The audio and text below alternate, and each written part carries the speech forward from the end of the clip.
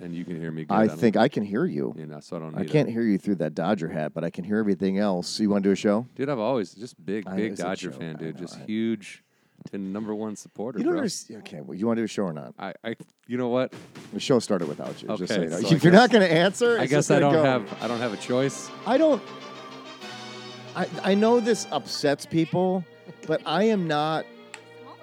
You know that I love the Cubs. I love the Brewers. I love the Packers. I grew up. It's part Chicago, part Wisconsin, and there was separation because everybody was horrible, so there was really nothing to ever worry about. Yeah, the world it was all obviously garbage sports for a very long time. Yeah, and because everything. Welcome to Hollywood Anonymous. I'm Brian Irwin. I'm John Heck. No, but what I was going to say was that because everything was separated and because it was such an important part of my childhood, sports was, both football and baseball, and I had experiences and exposure to all those teams at different points in my life, I have a soft spot for all of them in one way, shape, or form. And a lot of people don't seem to understand it. They want me to be, like, pick one and be, like, mega angry at everything else. And I'm like, I can't do that. Like, You don't it's have just to do not. that. No, but what I'm saying is people are confused at the fact that they think I'm a Fairweather fan. I'm like, no, you don't understand. Like, everything that from movies to TV to sports is based on how I was impacted as a child.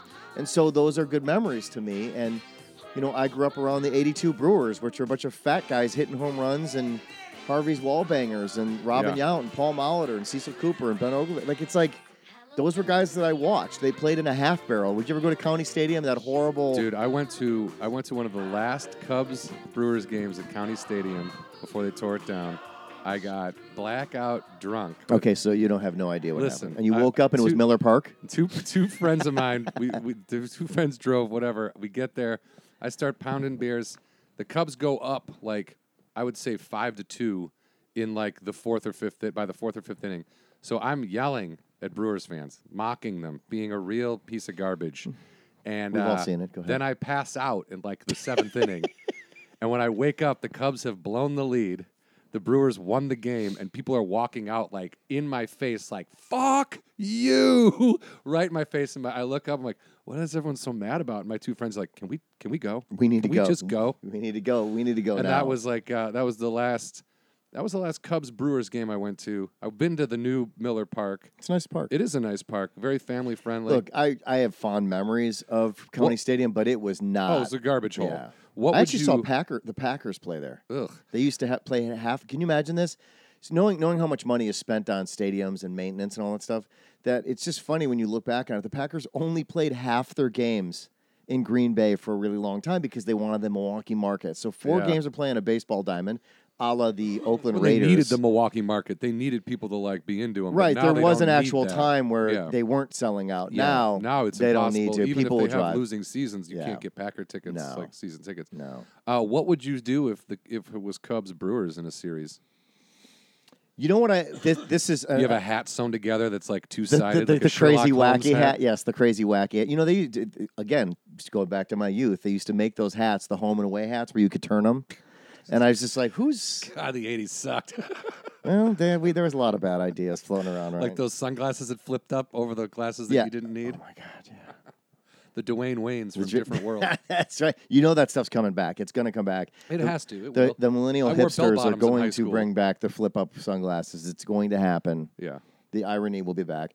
Because now we know that I've turned 50, can I just complain about being... I think that's what people in their 50s do. Because it's just... So, for some reason, I decided to help out at safety valet at school.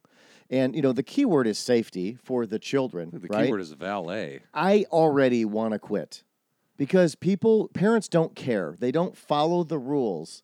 And like I went to go, like somebody pulls up, right? And I go to open the door and the dad won't unlock the door. He gets out and lets his kid out on the traffic side. And I'm like, okay, 2 things here. One, it's safety valet, okay? I'm not a valet you throw your keys to and I go park your car or I Ferris Bueller it for the day. That's not what this is. This is specifically designed to do what's right for your child in a safety situation. So to get him out and put him into traffic where people also race by because they're angry that they're waiting for this long line of people to drop their kids off because they could care less about that because they've already dropped their kid off. 3, behind that, not waiting to get in. They just drop their kids off and do this. And I just finally, I'm like, I can't do this. I hate people. Like, it just immediately made me want to hate people. I hated parents. Spoken like a true 50-year-old man. Well, I mean, if you can't even follow the basic and simple rules, the whole point is your child's safety, and it drives me nuts. And this goes further. This goes further than just safety valet. But people who live in this world who say that rules don't apply to me, I fucking hate them. And that goes for anything. I just can't stand it when people think that, I don't have to do that. This is my world, and I'm going to do whatever I want. I don't care what the consequences are of it. And that's that mentality that I see in a very small, like, sample size at that school. So I turn to the other people in Valet. I'm like, now I know why you're on the far end.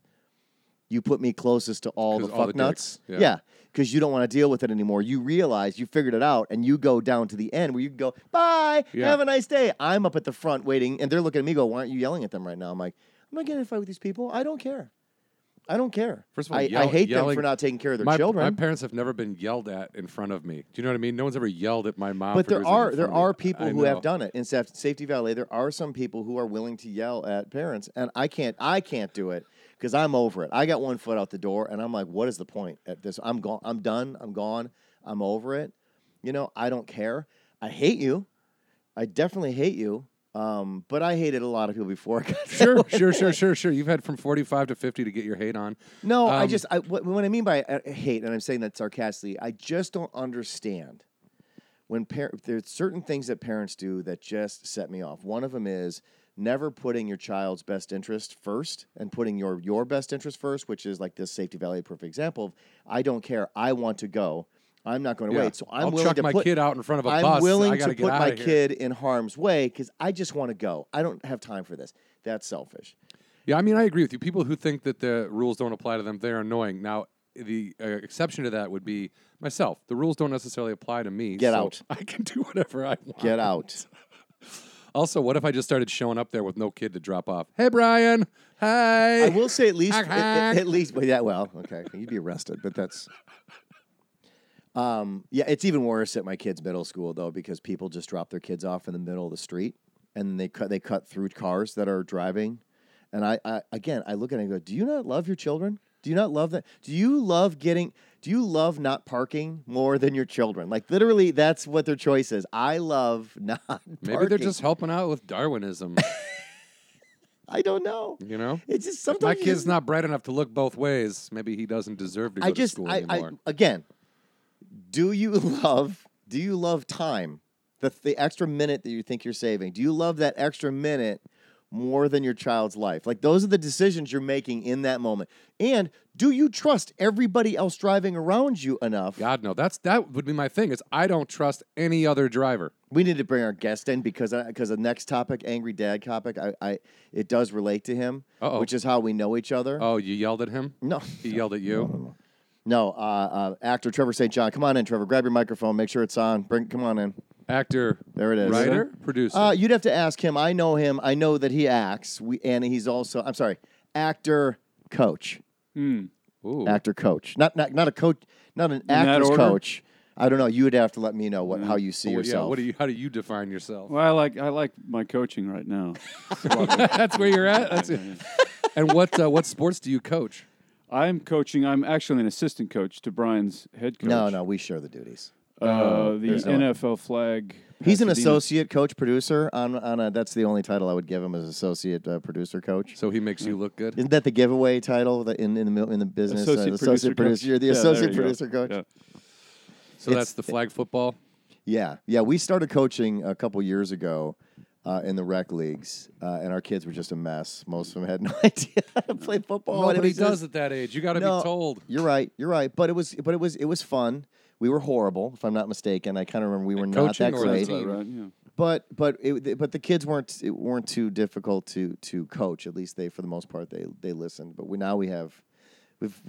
gotten to the point where we've got some pretty good teams. We got some pretty good teams. A lot of talent. And you guys would both say that it's your coaching that has gotten you. Absolutely. I'm not even being sarcastic about that. I don't know if Trevor wants to be as arrogant as me, but absolutely. There is I do think that coaching matters at this level. It may not matter at the highest level because those guys they're going to do what they're going to do. But I think at this level, and having watched other coaches, I truly do believe that I and Trevor included are better than the majority of the people we're coaching against, because a lot of them don't give a shit either. So, well, that's true. I think that at this, we're talking about 10 to 12-year-olds, and so you have to find this delicate balance of instruction, just technical instruction of the game, but also managing their delicate psyches.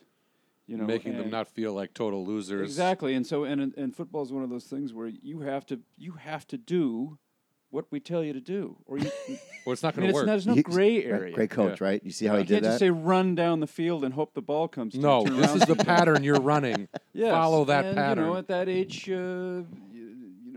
almost all of them have some kind of attention Deficit, yeah. That doesn't. whether they've been diagnosed or not. You know, Yeah. and so They're just in order to kids. have a good time, you have to focus. And if you're not going to focus, we're gonna not come down on your heart, but we got to snap you back into the game and Do you into bench this practice. kids? Do you bench them? Only for really, really bad behavior, but typically no. I mean, look, here's how sports works. Oh, thank you. No, I'm saying, but this is more for all the annoying parents who never coach and don't seem to really and are Who completely just have a disconnected. problem with everything you do. Of course, that's Yeah. the easiest parent in the world is that they're so focused as their child, and honestly, they may think they're doing something that goes to my second line of bitching that I'll get to in a second. Everything that you think as a parent that you're doing for your child because you're so focused as your child is actually probably harming them in one way, shape, or form, because you are not teaching them to understand competitive nature and also team sports. And if you isolate your child because you're only out for your child, it will come back to haunt them at some point. But we don't really punish kids per se. It's just that, look, the way sports work, specifically, using football as an example, if you're not going to do your job, literally do your job, which means if you're not running your routes properly, you're probably not going to get the ball thrown to you anyway, because you're not going to get open. No one's going to throw to you because they don't know where you are. They don't know what you're doing. Right. So they just move on from you. Which will make it not fun for you, the player. Yeah. Like, if no one's passing to you, no one's looking your direction, you're not involved in the game. If you're not involved, it's not fun. Like, that's why even in high school, I played the line, and everyone was like, oh, but don't you want to be a running back? I just want to play. I just want to be involved. Just let me get in there. You know what I mean? Well, this is the age where they're transitioning. Most of the kids that are playing now have designs on maybe not playing tackle football, but playing organized sports in the future. Sure. And they've moved on from the total participation. Everyone gets a trophy stage in their life, where now I'm really interested in sports and competition. And I want to win. But they had that lingering sense of entitlement that I don't know if we've given them or we get. I feel Both. like it. I mean, yeah, it's a toss up, but yeah. And so now what we have our style is now designed under the umbrella of, if this is what you want to do, we're going to give you a taste of what it's going to be like for you, and you're not just going to play because you want to play. You have to put in maximum effort, and in the end, also, sorry, but you just have to be good enough. Turns out, Which comes with practice. Which comes with practice. right? And we would never punish a child because their talent level is no. low. But you can encourage them to be like, look, you're almost there. If you could just work on these skill sets, like your catching or your routes or whatever it is, you could be a starter, or you could be the back, or you could be in there. You know what I mean? It's like, or you're good enough, but your attitude stinks. Yeah, and I think, to me, and again, I don't have kids, and I'm going back to what it was like to play organized sports, and in general, I feel like making sure that their attitude is in line, meaning one, it is, at the end of the day, it's just a game. You can go home, you can move on with your life, you don't have to cry about it, you don't have to you can be emotional, you can be passionate, that's part of being an athlete, but at the end of the day, it shouldn't negatively have a huge impact on who you are. In fact, I've actually said that to the kids beforehand, and I always think, is this going to ruin their attitude?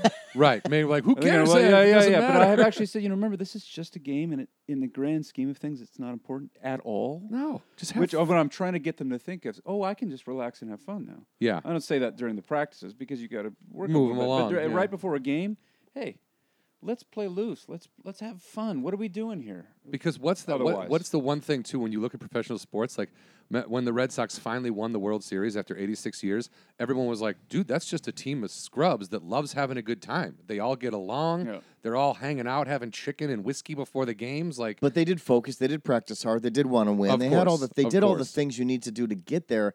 And that's the thing when we're trying to explain to kids, which is like, look, you got to put in the time. If you really want something, you have to do it Anything, right and try to anything. explain to them Yeah. why you're doing this stuff. And that's the thing. It's like, which is why, as the seasons and the years go by with Trevor, I always complained to him. I said, what bothers me is the parents eventually get in the way. They start dipping in, whether it's being on the sidelines or yelling on the other side of the fence during a baseball game, and coaching their kids in a different direction from what the kids have been being told what to do. It's a team sport. right, and you're taking them out of the team. And you by also doing that. don't know what the plan is. So don't tell them do this instead. Or you know what? Then go coach your own team, right? Yeah, like there that you kind go. of thing. Yeah.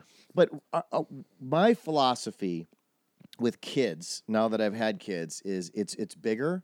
And I played a lot of sports growing up, but I never really realized it until I became an adult, and then I started being around kids again. I always talk about how sports is like life, and there's life lessons that you can take away from sports that you can carry with you because you're not going to play sports forever. That's what I realized very quickly. You're in a zone right now when you're young. You think you will, but you're not. It ends very quickly, Well, and it's over. If you so eventually get something see out of it. the amount of work that really does go in. Like It's- when I but was it's- 14 and I took a 70-mile curveball and I was like, well, we're done here. Well, like, because it's not your thing. That's Yeah. my point is it's not for most of them. It's not going to be your thing. But you can take away things from this. Yeah. You can learn stuff. You can socialize properly. You can learn how to deal with with bad things in life and how winning you and how losing. To, and, yeah, all those other things are part of it, right? So I spent a lot of time, talking to kids about the psychological thing. The other thing is that I'm big on, and I always tell the kids, like, look, we're going to assess your value, you're not your value because that's horrible. We're going to assess your talent level. Your skill set. There's what you want to do and what you're capable of doing. Right. And our job as adults in the situation is to put kids in the best possible chance to succeed so they don't feel horrible about themselves. Because if they don't feel horrible about themselves, they will get something out of it. They will feel better. The kids around them, as we know, kids can be mean and kids can be, and can isolate each other. If you put them in situations because they stink at it all the time, the kids are going to separate themselves from that person, and then that kid feels horrible about themselves. And I had a parent last week in baseball. Their kid cannot play a certain position, and they cornered me for 10 minutes. 10 minutes telling me that this is what they wanted. And I said to that mom, I go, your son is doing great where I have him, and that makes him feel like he's a part of something. I said, you need to Don't make him the understand if failure I on the force him, mound. if I force him into this situation, it is not going to go well. And you need to understand that I'm aware of these things. These aren't punishments. Not everybody can do what they want to do.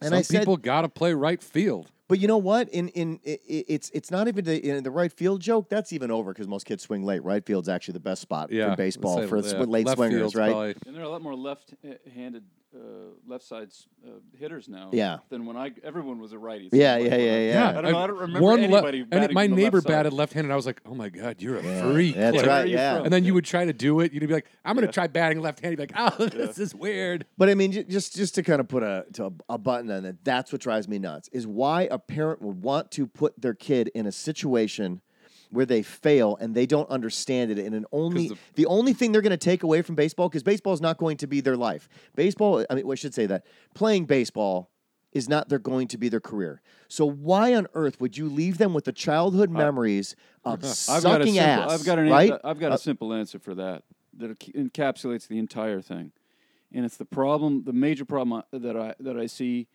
in parenting is that the parents treat the kids as if the kids are their representatives. Yep. That they are the living embodiment of the parent. And nothing could be further from the truth, as we know Right. that these kids are individuals. Right? Wouldn't you say? Yeah, So I've got some in the parents- house. I know the parents exactly. like, I see myself on the it's mound. the My same kid reason should be why on the we mound. always hear, "What do you say?" before you're when you're given a cookie, because God forbid anyone thinks that you're not that your kid is the kind of kid that doesn't say please or thank you. But how does that reflect on me? Constantly reflecting on me, reflecting on me, reflecting on me. And so I want my kid can play. My kid can play shortstop because I'm a shortstop. Yes, that's because me. I want to be looked at as the kind of parent whose kid plays shortstop. Right. I have the perfect child. I have the polite child. I have the smart child. Because if he or she is not all these things, what does it say about me? Well, it doesn't say anything about you, you moron. Sorry. Yeah. No, we've said worse on the show. All right. No, but you're dead Watch on. your language. Again, you're right. It's like it is that weird dynamic of like, or the classic like, I fought for you. Like, yeah, but you fought for all the wrong reasons, man. Yeah. You're really boning your child. You just don't. You don't. It's not like see it. He has a badass fastball, and you're just not putting him on the mound. Some parents eventually see it and they understand, and then there's just the other ones that just don't get it. They don't get it. They're going to force, and you look at them, you're going, and I know it's not our place to judge other parents, but we're human, and you realize you are totally. As a parent all day. So, I do, yeah, but you're aware. I'm talking about the non-self-aware parents that we're talking about right now that have no idea that they are creating douchebags in society. That's what they're doing. Because your parents aren't going to be there fighting for you all the time. When do you step up and fight for your fucking self? You know what I mean? When do you realize this is what I should be doing instead of what does my mom and dad think I should be doing right now? At what point is that? Meanwhile, the kids ate like I just want ice cream. Oh, yeah, and exactly. There's that too. Right, and there's value and there's real strength in realizing your weaknesses and strengths. You know, as I get older, I realize, I can do things really well, and some things I can't do well at all, right. And that's okay. That's who I am. But but to raise a child to think I should be great at everything, and you know that just does not do them any. And you know what you get ultimately? All the pieces of shit right now that hate their fucking jobs and do them horribly, and are bad at customer service. They're just bad at everything because they're fucking pissed because they think they deserved something that they never earned in the first place. And so you got this certain level of workforce that's just completely checked out because and I blame their parents. I really genuinely do. And it's like some days I feel really bad about being hard on my kids, but I'm just like, if I don't get you to hate me a little bit right now, you're gonna struggle when you get out there, and I will feel horrible about that part. And I'll just say that I feel like that attitude, like I've been in the world of production long enough now that kind of person, that kid who's been like told they were so great, is now leaking into what people do on TV shows and movies. Meaning, like some of these people who are getting hired are like, well, no, I want to be an executive producer. Well, guess what? You have to start as a production assistant. Yeah. You have to go get coffee. You have to make sure that like the walkies are charged. You have to do all the grunt work before you can become an executive producer. You don't just get handed. And these people are like, well, no, I'm a director. I'm a director. Yeah, I'm a director. I went to this, USC and it's like that's school. great. You know what you should do though is pay attention on set as a PA. Because you're going to have a couple years of that before you become a director. Like, keep going. I like this. You're almost 50. Come on. Keep going. Keep bitching, dude. I love this. I'm not bitching. I'm just saying, no. Like, You are. Come on. And I shouldn't even join say me. it. It's join not me like, on the dark side. It's not like I have dealt with a lot of these people because I haven't worked in a very long time. That's the unfortunate part. It of my has life. changed, and we've had people. I think even Justin Moore, way back in the day, was talking about the difference between PAs. From when he started to what it is now. There is a sense of entitlement of like people not willing to do the quote unquote the grunt work instead of appreciating the fact that you have an opportunity. Make the best of it. Work your way up. And be satisfied with how you got there. That's the problem. Is they don't like the concept of working your way up. They're like, no. Why do I have to do steps 2, 3, 4, and 5? Just give me step 10 and give me the $1 million check. Where is that?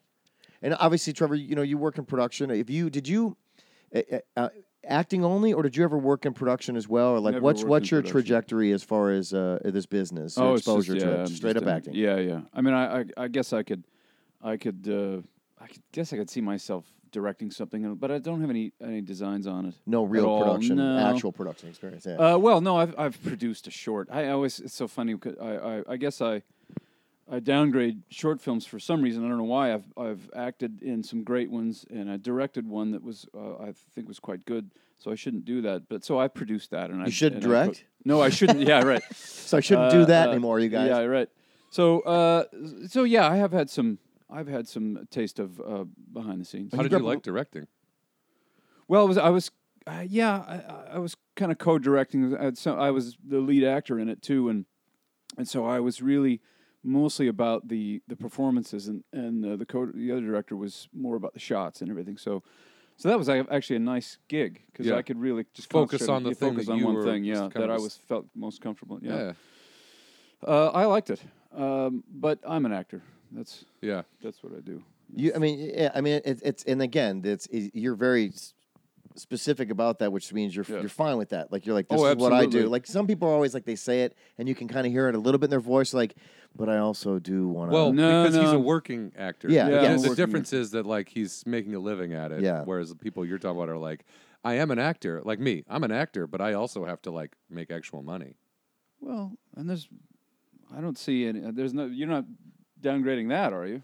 No, I'm just Okay. no. I'm not downgrading it at all. I'm just saying that there's some, like when he hears that part of the just the way you said it, it was like you're. yeah. This This is what is I'm it, doing, yeah. and, Oh, yeah, and and this this is is- good. yes, And, It's not. and I'm an actor, but I also have to do this in order to make. And again, no, I'm not shitting on that at all. And no, I would never because but that's some what I people have need do. to. But like Yeah. you said, you just picked up on that. And you're from Washington, correct? Spokane, Washington, Spokane, yeah. Washington. Oh, nice. A hotbed for people that want to get into acting, right? That's where it starts, right? So you're driven, right? Yeah. What was life like in Spokane? I got to be honest with you. Washington is one of the states that I will claim a lot of ignorance to. I don't know much about it. Obviously, you hear a little bit about Seattle and Tacoma, Yeah. and obviously we all know about Cooper the grunge Cup scene. is from. I think he's from Is he? Tacoma or Yakima. Yeah. But what is life like growing up in Washington? Because that's classified as Pacific Northwest, it's, right? like as you said, that there's some distinction between Seattle and the rest. I grew up in Spokane's near the Idaho border. Okay. I grew up in a very, very rural area. My closest neighbor was, 200-300 yards away. I was surrounded by alfalfa fields. So you're like Clark Kent. Yeah, exactly. Yeah. Yes, I'm Clark Kent without any But powers. no, at all. but I'm not from planet Krypton. I'm actually from Spokane. So there was a lot of sports coming back, circling around. Did you play a lot of organized? Yeah, well, not organized. This is the thing, we organized ourselves. Gosh, I wish I would have had a flag football. Yeah, but how do you? How, we so didn't. So you- we just went over to each other's house and went in the backyard or went to a park and threw the football. So let me ask that. Okay, so you just described a lot of distance between you and the neighbors. So that's an interesting neighborhood. How Well, did a lot you? of bicycle. We did, We okay, BMX'd so it was- everywhere. okay. Riding like around. the ET. Remember the ET? Yeah, yeah. Yes. So we Goonies. bicycled. We BMX'd everywhere and played a lot of. It was just very very physical. We played a lot. It was we had 80 acres of. We didn't have acres. The state owned 80 acres of forestry Wow. behind my house, and so we'd go out and play guns. Yeah. Yeah, You know, that's it was a very yeah. big time gun playing. Yeah. and just entertaining ourselves in that way, and but yeah, a lot of sports and not much exposure to the arts, to be honest with you. And so, Meaning so the schools didn't really focus on. They had the quote unquote the art teacher, and it was Right, like, all right, and- we're and today I we're going to was- draw a face. Yeah. and I was athletic shut from up. the beginning, so I was I naturally found myself in more of the sporty Yeah.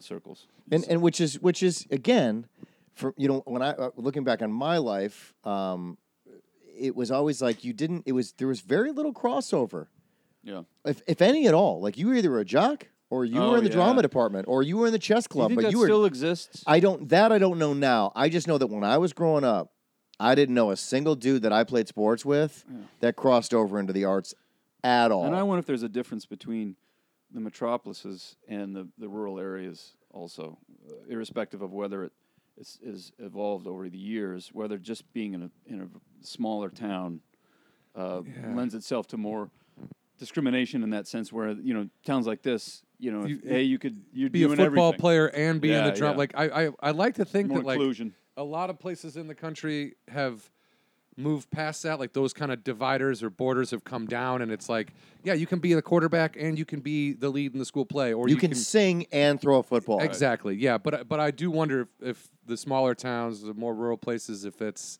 still like Yeah, I you don't play know. football and then you go play football. But also there's places that like football players are like seem to be born and bred. They come out of Nebraska and they're like animals. So it's like, okay, I guess that's what you guys do is you make football players. But But I got to be honest with you, it's like I'm pretty open-minded about everything at this point, especially coming from Wisconsin. But every once in a while, my roots, there's a little misfire. Like we were at the games, the flag football games this past weekend. I ran into a dad that his 2 boys used to play baseball with my boys, and I was like, "Oh, what's going on?" He's like, "Well, so and so, he's still playing a little bit of baseball, but my other boy, he's in competitive dance now." I'm like, "Okay, yeah." Like I couldn't quite wrap my head around competitive dancing, and like, so we're done with football, baseball, and he's like, "Yeah, he's all about the competitive dance." I'm like, That's cool. and I'm like, exactly, but like I couldn't for just one moment. I'm like, I don't understand it, but it sounds like okay. Well, I mean, is Like, it it didn't is he having register with breakdance me. fights? Is he like? Well, that would have been my stupid answer, right? But my point was like, I'm fine. I was like, I support it. Like I get it. Like I don't, where I grew up, people were like, "I'm sorry, what are you doing? Is he Oh, okay? yeah, dude. Is he? What's going on Is here?" he okay? Well, you know what I'm saying. Yeah. You know exactly what I'm saying, right? Like it was just a different time and a different world. And it's like, but I had that little quick moment where I was like, I don't know how to respond to this. I must reprogram myself. And then I was like, yeah, cool, man. Yeah. That's probably the future anyway. So less concussions than that. So, Dude, yeah, right. Yeah, The you're gonna have a NFL is much going to longer be. career if it indeed it becomes a career. You're gonna have a much longer career of doing that. Than well, and you'll also be very healthy. Unless Yes, it's full well- contact dancing. So Spokane, doing all the sports and Yeah. stuff like that, which obviously makes sense. The love of sports. But where did the acting bug come from for well, you? I went to college. Actually, I was also musical, and I learned to play the drums at Ooh. 14. It was and Hug a Drummer Day. Did the your other day. parents like or dislike that? And do you have other brothers and sisters? I had a sister who died in a car accident when I was 15. Oh man, And, was she older, younger? She was older. She was 7 years older. 7 years older. Yeah. So I learned to play the drums, and I my grades were so bad in high school that the only way I could go to college was on a drumming scholarship. Oh wow. And so I got a jazz. You didn't know that. did you? That exists? A drumming? Yeah, I've yeah, never I got heard of jazz, a drumming scholarship. I got a jazz drumming, and so I I was like with the hand over the exactly. Yeah. Yes. Right. Wait, It's what are you called guys the talking traditional about? Grip. the We're talking about traditional the grips of the So drumsticks. this is actually something. He's not just making stuff up. No, no, over no. here. Jazz There's drumming match is grip, and there's like a different Oh. form to it. The reason why I asked, my brother played drums my Oh. whole entire life. And if you were in the house, there were times where, like, especially with siblings, you're like, oh my God, Yeah, well, yeah. no, I don't want to listen to subdivisions again on the drums. I Dude. don't, because I'm assuming, did you do the headphones thing and listen to music and play? Oh Or yeah. were you- okay, I yeah. did everything. Oh, I And your played for parents hours were and hours. very. Did They you have were- a they big were really house? cool about it. Were Yeah. you isolated with the drums so that they didn't really hear it, or when No, you they played? heard it. Okay, so They heard it. there I was mean, no you can't be escaping. Yeah, in they any- didn't build them a soundproof cave. No, they did not. So I went to college on the scholarship, and while I was there were open tryouts for As You Like It, the Shakespeare play, and I just thought to myself, and just to go back a second, when I was 8, 9, 10 years old, I would sit and watch movies with my father, and I'd turn to him and I'd say, why are those actors doing it like that? That's not how human beings behave.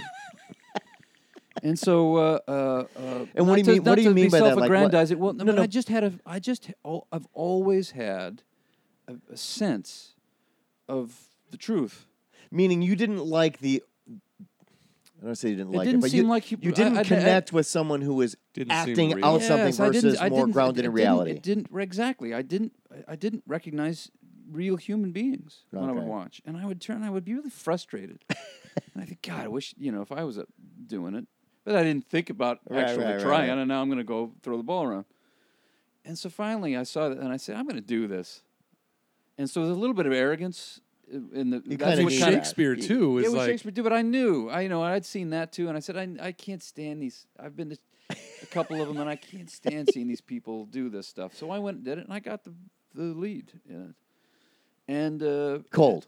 You went cold. Went from 0 to 50. zero to 0 to 50. Shakespeare. That is like crazy, kinda. I mean, Yeah, and so you realize maybe I got some modicum of talent for this thing, and so I kept doing it while I was playing the drums, and by the time I was done, I had done all I'd done the lead in the at least 4 or 5 of the university plays, and So you got the bug and I stayed got the in bug, and also got the bug, absolutely. And what was your? I mean, just going back to As You Like It. That was your first play. Is that the Shakespeare story? Is that a Shakespeare play where there's a guy who has to dress as a woman or a woman who dresses? There's so many of them. Yes. Okay, it is, so yes. but okay, because I took a Shakespeare. I Yeah. majored in English literature. Took a Shakespeare class I at think her name college. was Rosalind is the name. of the Yes, character. yeah, okay, Right. good. So I'm thinking of the right. That's good. But so, did you get like real positive feedback as well? I like, did. where people like, man, that's like Yeah. that's some serious good Shakespeare. Yes, I got extremely. So that's where you're like, oh, maybe I am. Well, it was not only that, but it was also just the freedom to play, which is really what has stuck with me the entire time. It was actually less about praise. It was less about ovations. It was less about, being lauded. It was more about this idea that I can get up here and just fuck off for an hour and a half, 2 hours. Yeah. And nothing bad is going to happen. I can really play. So basically, that's what I'm trying. I always just wanted to play for a living, whether it was drums or sports or acting. Yeah, I Yeah. just But wanted to play. so memorization came easy to you, do you think? Or did you have to work at that? I think I had to work at it just as much as anyone else. Okay. But once you that's a whole nother topic. I mean, once you understand what you're saying, it's a lot easier. Okay. Do you think that maybe there's no connection whatsoever, but your ability to play music, do you think that Yes. helped? Yes. Okay. In fact, I've always wanted to I've always fancied myself as a jazz musician who acts, and I've learned more from my heroes. All my heroes are jazz musicians, much more than any actor. Miles Davis, I always wanted to be the Miles Davis of acting, or Thelonious Monk. The freedom that those people had to express themselves, the kind of recklessness, the abandon that they have. I've always admired that quality, and I've always tried to bring that quality, and that's the hallmark of jazz, into acting. Interesting. Yeah. Do you still play? Yeah, I've got a Roland electronic set. Oh, set because up you're at not home, allowed and to make but you can noise in your still own hear. house? Of course, yeah, I didn't want to make noise in the house. But you can, even if you're in the kitchen downstairs, you can. And the wife's okay with that? Yeah, they're fine with it. Yeah. And it's got headphones, obviously, and Aiden, that's my son.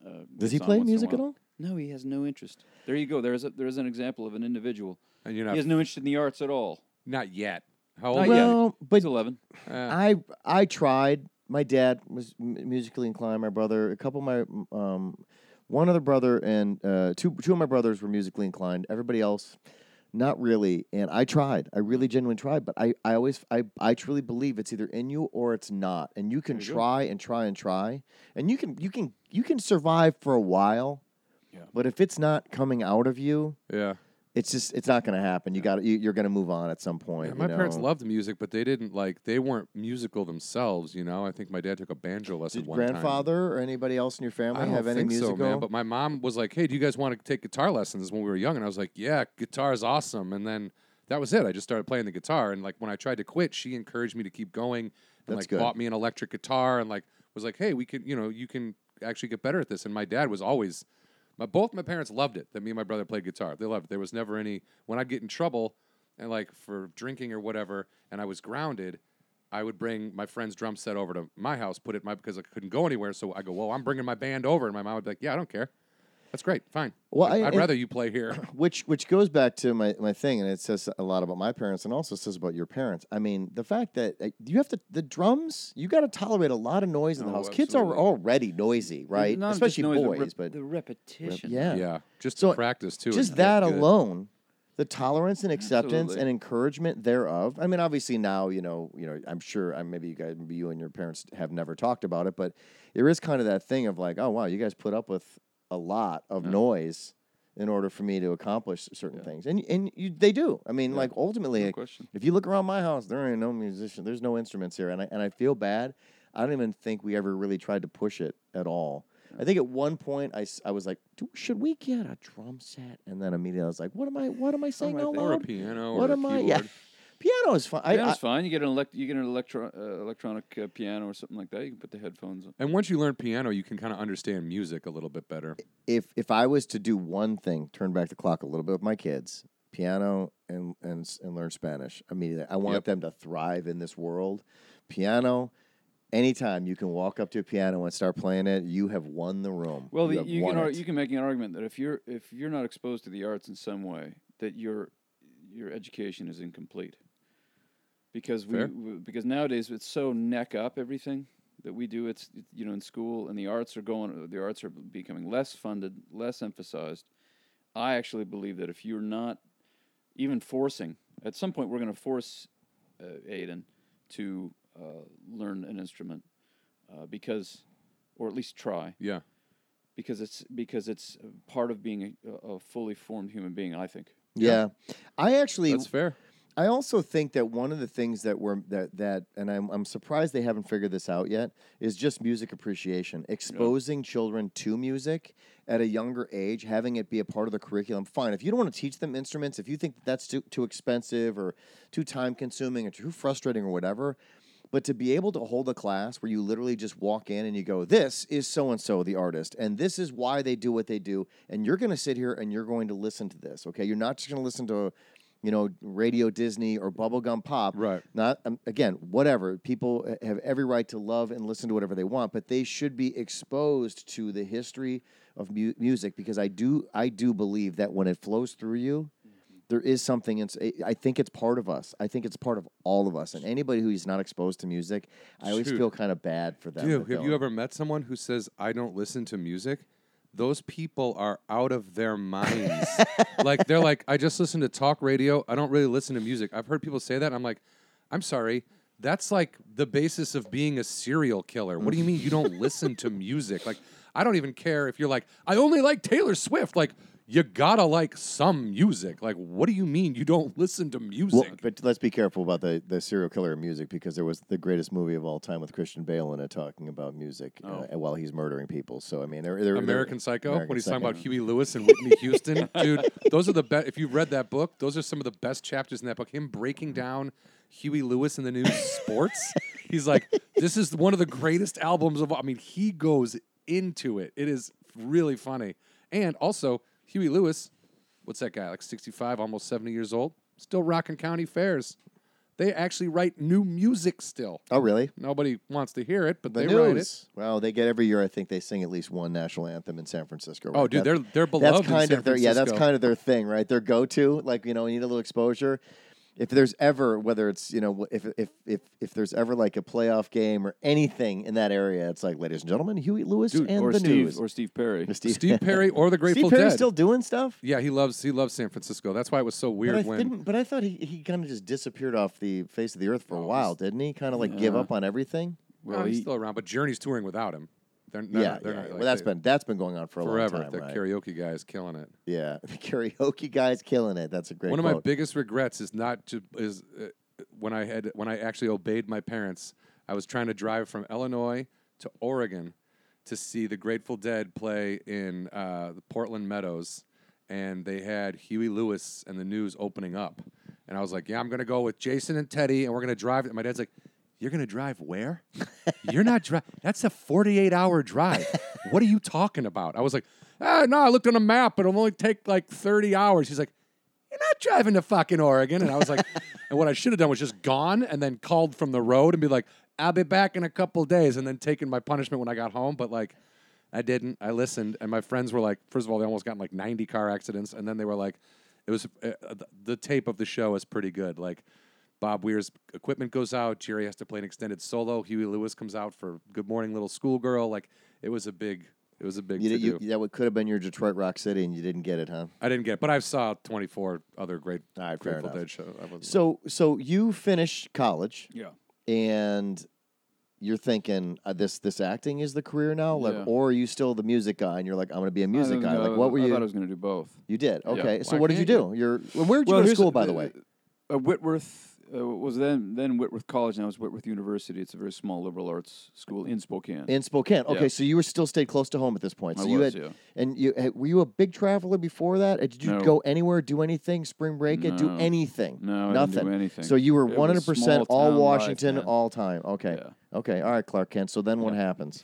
Well, the film Benny and June Comes to Town. Do you remember that film? Yep. Yeah, I do. 1993. Exactly. Okay, there we go over there. And year I graduated high uh, school. One of the best casting directors in town, named Rick Montgomery, was casting it. Not Okay. in Spokane, in L.A. currently.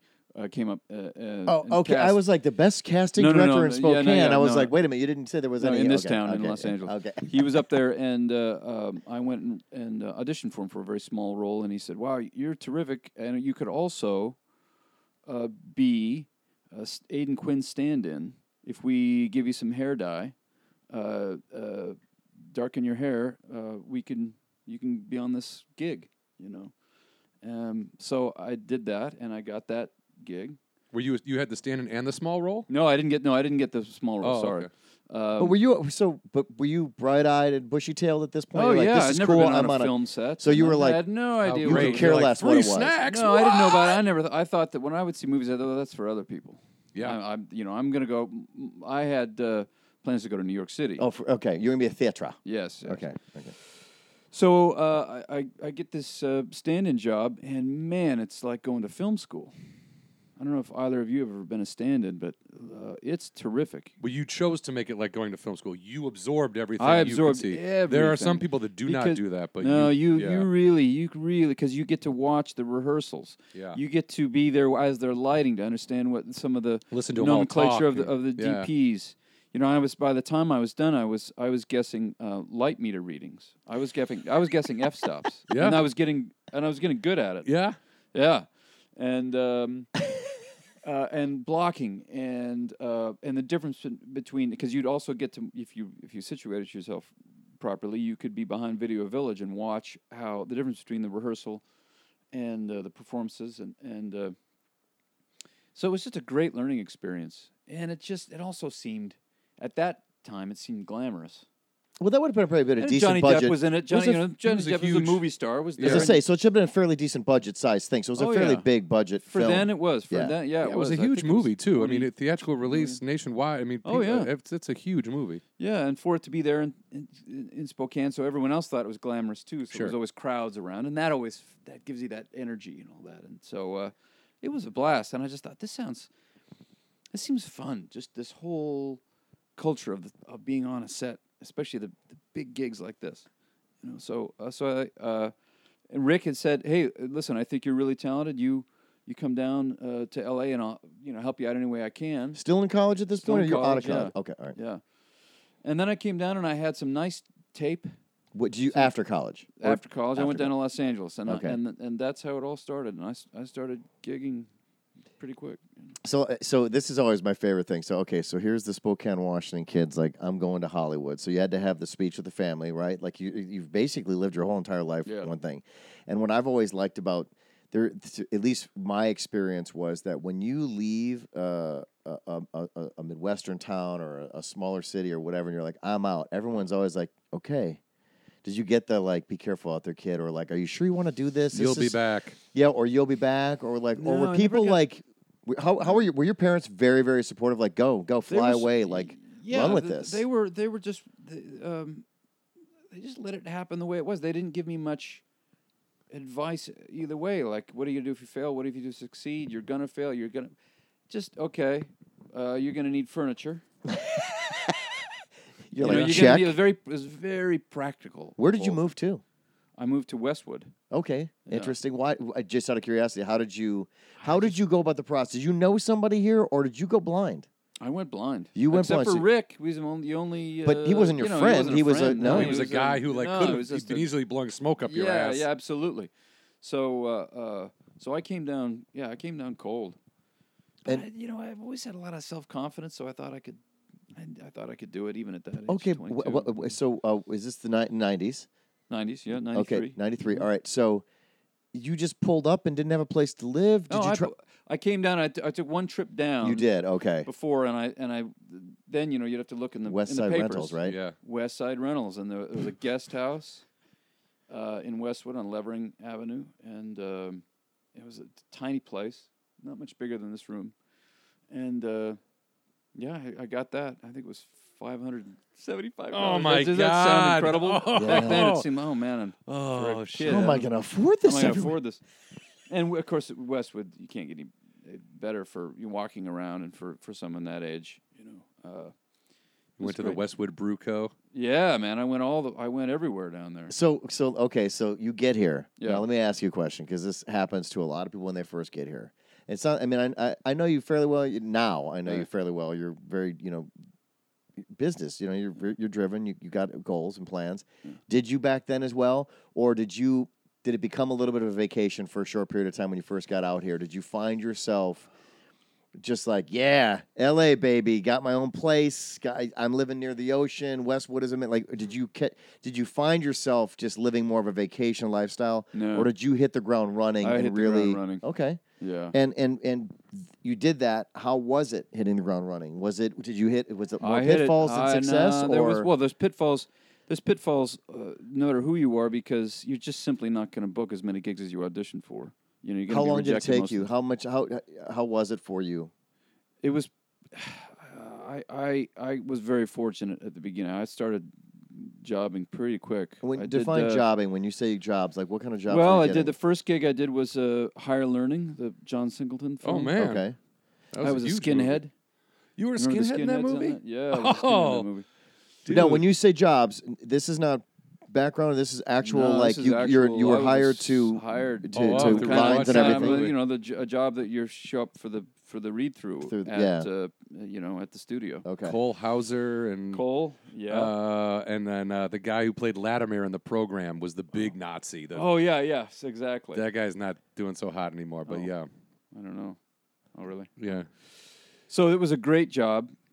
Again, kind of. How did they pay back then? Pardon me? How did it pay back then? Those types of gigs back then. Well, that was a Scale 10 thing. I don't remember what Scale 10 back then was. But it was just the reason why I asked that is, has scale seemingly gone down with the cost of living? And like back then, did it feel like you were actually making money, or do you always feel struggling? Oh, I think you always still feel like you're a struggling. little struggling. Okay. Yeah, I mean, and back then you. I guess not much has changed, but you're struggling until you book some kind of series or something like that's a regular thing, or you become a.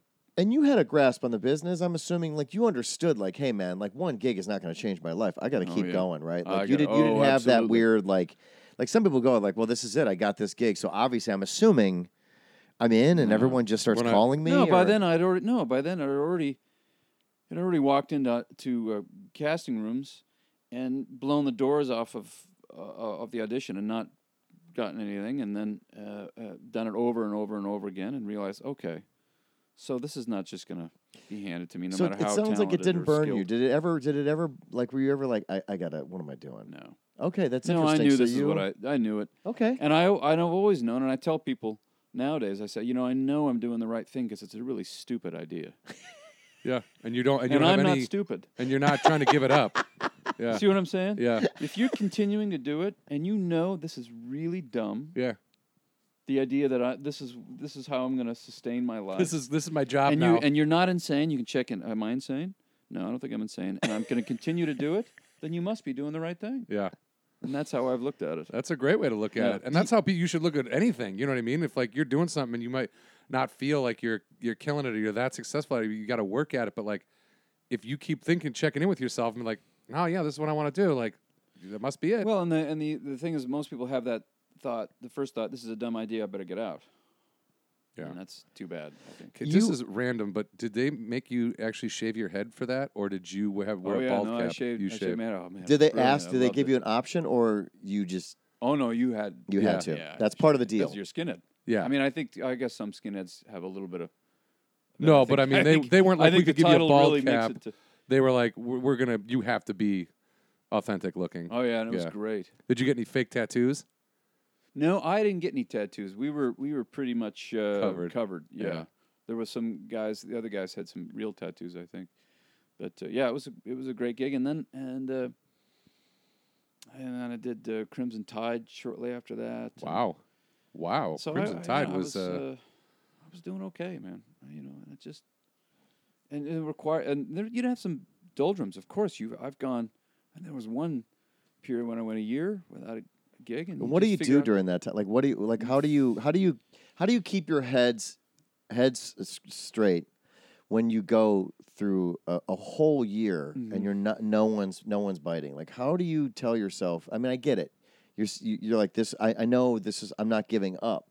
But that's all. But there's got to be still some internal battles from time to time, right? Because of course. obviously the bank account is shrinking, right? Absolutely. Well, that's a big thing. Like you said, you got to come up with. So I was because I was an athlete. You know, I had injuries in high school from football, and so I did a lot of physical therapy, and I was always fascinated by the human body and the mechanics of it. And so I became a trainer, as many actors do. Okay. Personal trainer. But I had a genuine interest in it. I wasn't just a guy who was trying, yeah, I'll help you lose a couple. I was really fascinated. I studied it. Oh, okay. I got all the joint structure and function books and all that stuff. And I Wow. was really, and so it became a bit of a passion. And so I was able to do something. That's one thing that I knew I had to find was something that I really enjoyed if I wasn't going to be working as an actor in those times. I mean, something that my interest is piqued. So I did that. I did a couple of waiter jobs and all that. I was terrible at that, so I got out of that. But yeah, so that's how you survive. And I also, like I said, I had confidence. Did you? You knew you'd get booked eventually. Yeah, It's just a matter of- I knew I would get booked eventually. One thing I never did. I've been there 18 years. Never went surfing. Did you ever do that? Did you No, ever? I You had never. no You never interest did it either. No, I don't like the ocean very much. At all. So you really? No, I'm a did- lake. I'm a landlubber, man. I like lakes. I don't think the ocean is beautiful. First of all, I don't get why people think. I think beaches can be beautiful. Yeah. Like the Oregon coastline Okay. is unreal, but the ocean is just a flat. I don't understand. It's the where water fascination meets of the dirt. ocean. I've never. I don't understand the fast. Oh, it's so. No, it isn't. It's not beautiful at all. Turn around, the opposite direction. Yeah, that's beautiful. Those landscapes. Well, some areas. Yeah, all right. Yeah, some areas. Yeah. Jersey. Yeah. So I didn't care about. I don't like salt water. Okay. Also, I don't know if anyone's aware, sharks live in the ocean. Oh. Yes. Wait a minute. Sharks are in there. Oh, okay. So, friendships, like when you were out here, did you like, and do you still hang out with people or communicate with people that you met None back of in the them, day? except for Rick. Still friends. You're still friends Really? with So Rick? you so Really so good that was friends with Rick. legitimate. That was more like a lot of people say, No, "Hey man, he's- when you're in 'cause town, check me Rick, out." And then Rick they're like, is one of these. Rick Montgomery is one of these rare individuals in the town that's not a bullshitter at all. Okay. He cannot. He has no time for bullshit. "Okay, And so the only reason because he was genuinely thought you got a shot at this, and then we just became friends because he's a good guy and he thinks I'm a good guy, and so we became friends beyond. But it was always this. Well, we got a friendship, and then we got the business over here too. And to this day he's been a bit of a mentor as far as not a bit of an actual mentor in the business for me. And he's he was one of the grounding elements in the life, as you say. When I had the year, he said, "Listen, you can't take any of this personally." Yeah. He would always say that because he was a casting director, so he had an interesting perspective about auditions, of course, from the other side. He said, I don't. He said this to me multiple times. I don't always cast the best actor. In fact, it's pretty rare. I'd like to, but my job is to bring the best, and then they choose. They He choose. doesn't. He actually casting directors don't. A lot of people say, "Oh, well, no wonder you book jobs because your friend is a casting director." No, they can get you in the door, they but don't that's have the about it." final casting say. directors don't actually cast anyone. Yeah, they bring You know they what I mean? bring the they narrow the search down. They narrow the search. And they take it bring to the they're directors and the responsible for bringing- producers. and the really good ones bring the most interesting ones to the director, and the director makes it, or producers make. and the and choice. something that I've always or I've learned or been told recently is that like a lot of people are like, oh, the casting director doesn't like me, or this casting.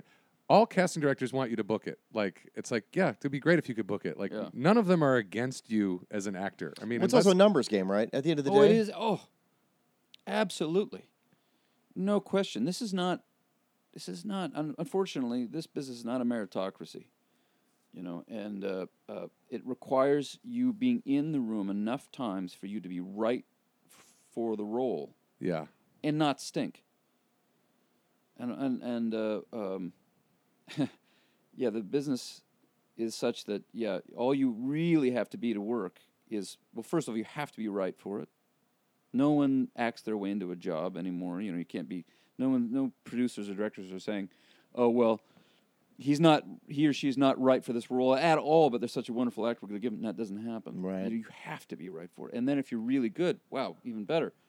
No doubt we're going to But so to your question, yes, it is a numbers. It's a numbers. If you get in enough times and you're not horrible, yeah, you might be absolutely right for something and be able to do the job. The key is to be prepared for every audition as much as you Yeah. can, because you just never really know. You never know.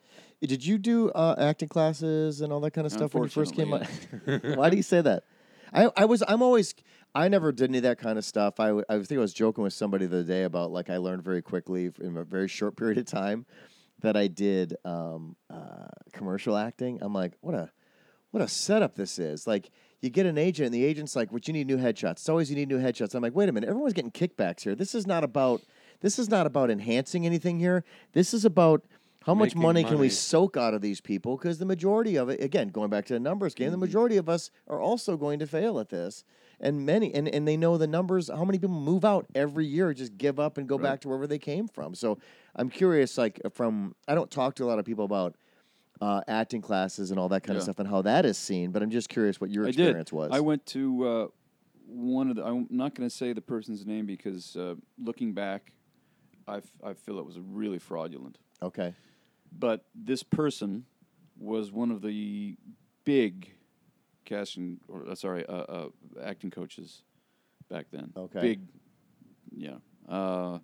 And I took that person's classes, and it was just bullshit. When you say Bullshit. that, meaning that like you realize quickly there was no substance to what they There were was talking no- about? It was the equivalent of 7-minute abs or something like that. Yeah. And this person had You literally the were doing steps ab work? to act great acting. Literally had the steps, had steps. Physical? Yeah, right. Is this person based on Barry now, the TV show Barry on HBO? Oh, I don't know. I haven't seen Just that yet. It kidding. might be. The Henry Winkler character? Yeah, it might be.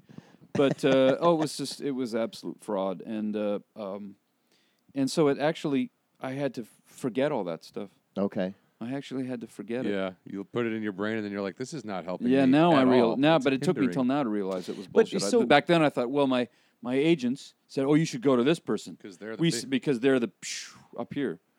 But what does that actually mean in the big picture? Like, okay, you go to this person. That person doesn't. They're not tied into the system that guarantees you any love. You know what I mean? There always seems to Oh be no, this it's like, well, because if it's you always know because so-and-so. they usually is because they have coached somebody famous, and that's it. Yeah, But that doesn't guarantee you anything. No, of course not. But you know what I'm saying? But we get this caught up in our head with all these things. If you go to this photographer, or if you get this agent, or if you get this coach, we trick ourselves into believing that there's some tie, there's some connection, that there's some switch that's going to put you into the stream. But that's not. And I'm not saying that all of them are horrible or you shouldn't do any of them. I just think that like.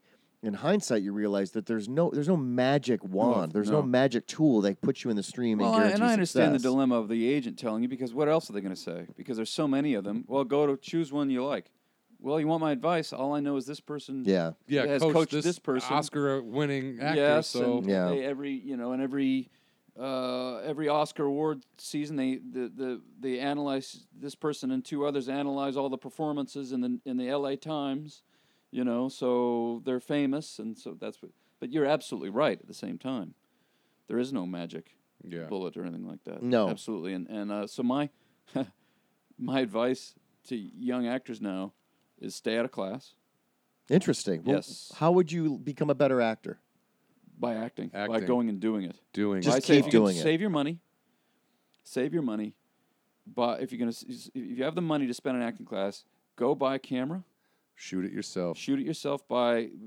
Spend the money on really great audio equipment. Don't care about how quality of the camera, but audio is everything. Get some audio equipment and some screenwriting software. Go get Fade In or something and start writing and directing and acting and producing your own stuff. And not only will you become a better actor that way, but you have a better chance of making it, just as good a chance of making it in the business as auditioning, if not better. Yeah. There's only one guy I know right now who's teaching anything worth hearing. His name's Dan Gauthier. He happens to be a friend of mine. But he's also, I wouldn't tell, if there's any actors listening to this, I wouldn't talk about him if it wasn't the real stuff. He's actually down in Palm Springs, and he's actually teaching the real stuff. I mean, he's a wonderful actor in his own right. He's been working for decades, and he thought, I'm so sick of hearing about these coaches teaching this and that and this and that, and I would say, gosh, why? In our friendship, I'd say, when is somebody going to tell the truth about what this is really all about, this art form, and what the masters are actually doing? And he's actually doing it. So that's why I stay out of class or go see him. But I think you're better served producing and writing your own stuff. So, which is great advice, obviously, for now because it's more accessible. Going back to when you were out here in the 90s, you obviously also said, you were still a musician and stuff like that, and you had also talked about possibly going and doing theater work in New York. Did you do any of that stuff? Yeah, I did. I went to Did New you York. pass any of your time here? Yeah, I theater? lived 8 years here in L.A. and then moved to New York after I got married. My wife is Swedish, and so she's always wanted to live in the most European city in America, which is New York. And so Not LA. And I we both were curious about New York, and so we moved to New York, and I started to do off stuff right away. I never did even off. So no theater out here. No in theater Los out here, Angeles. none. Okay. No. And what was that like? To do theater, it was great. It was. Oh, it was fantastic. You just felt like you felt like an artist. And is there money in that though? When you said, of course not. Yeah, I feel like theater in New York when you're starting out as like stand-up comedy in Los Angeles. Yes. Just absolutely, like if you're trying to pay your rent with theater, don't. Oh, you You're can't never even gonna- pay your rent with theater. I think even on the West End of London. I mean, I've heard Mark Rylance talk about how most of his friends are dirt poor. Yeah. And the friends he works with at the Royal Shakespeare Company. Right. And you're talking about the RSC, so he's one of the few guys in the world who make a living in the theater. So well, it's hard to. And also, by the way, Trevor, I mean, maybe I'm a little bit off base here, but last I checked, New York is not a cheap place to live. So Oh just my out of gosh. curiosity, how did you Hence- make your... Why I'm here Hence in we're LA. back in LA. Back in LA. I went to another expensive And if city. you thought that, the rent was crazy here. So how long were you in New York, and what I did you was- do to pay the rent? Well, the big thing I did to pay the rent was be on a soap opera. Ooh, Is that where that's a majority of them done in New York or not? Back then? Back then there was I think there was split 50-50. I think there were maybe 5 there and 4 here, or 5 there. And this is when? I started on the soap in 2003. I moved in 2001. I moved Okay. actually September 4th, 2001, if you can believe that. Whoa. 1 week. We're gonna get back to that in just a Whoa. second. So all right, so you were on what soap and One Life to Live. One Life to Live. Okay. And they shot that. That was in New York. We shot it in New York. Yeah. How So long- your side Upper West hustle Side. for you doing theater was acting this- on TV. Absolutely. That's pretty impressive. That's not normal. Well, I guess I guess not. And what's Yeah. your take on I've talked to other soap opera actors, and there's this like almost apologetic tone to them, and they Oh, say the yeah. money's great, and they apologize for being on it, which I don't care. Well, because of the My- stigma. right? The but stigma was such that. and what is the stigma? Just so the stigma is that if you're on a soap opera, you must not be very good. And why? of course, nothing, because most of the acting isn't very good Okay. on it, and we can go and I can go into great detail about why. But But it doesn't mean.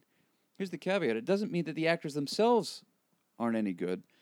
What they're being asked to do Might is not be shit. great. I've Yeah. heard that the amount of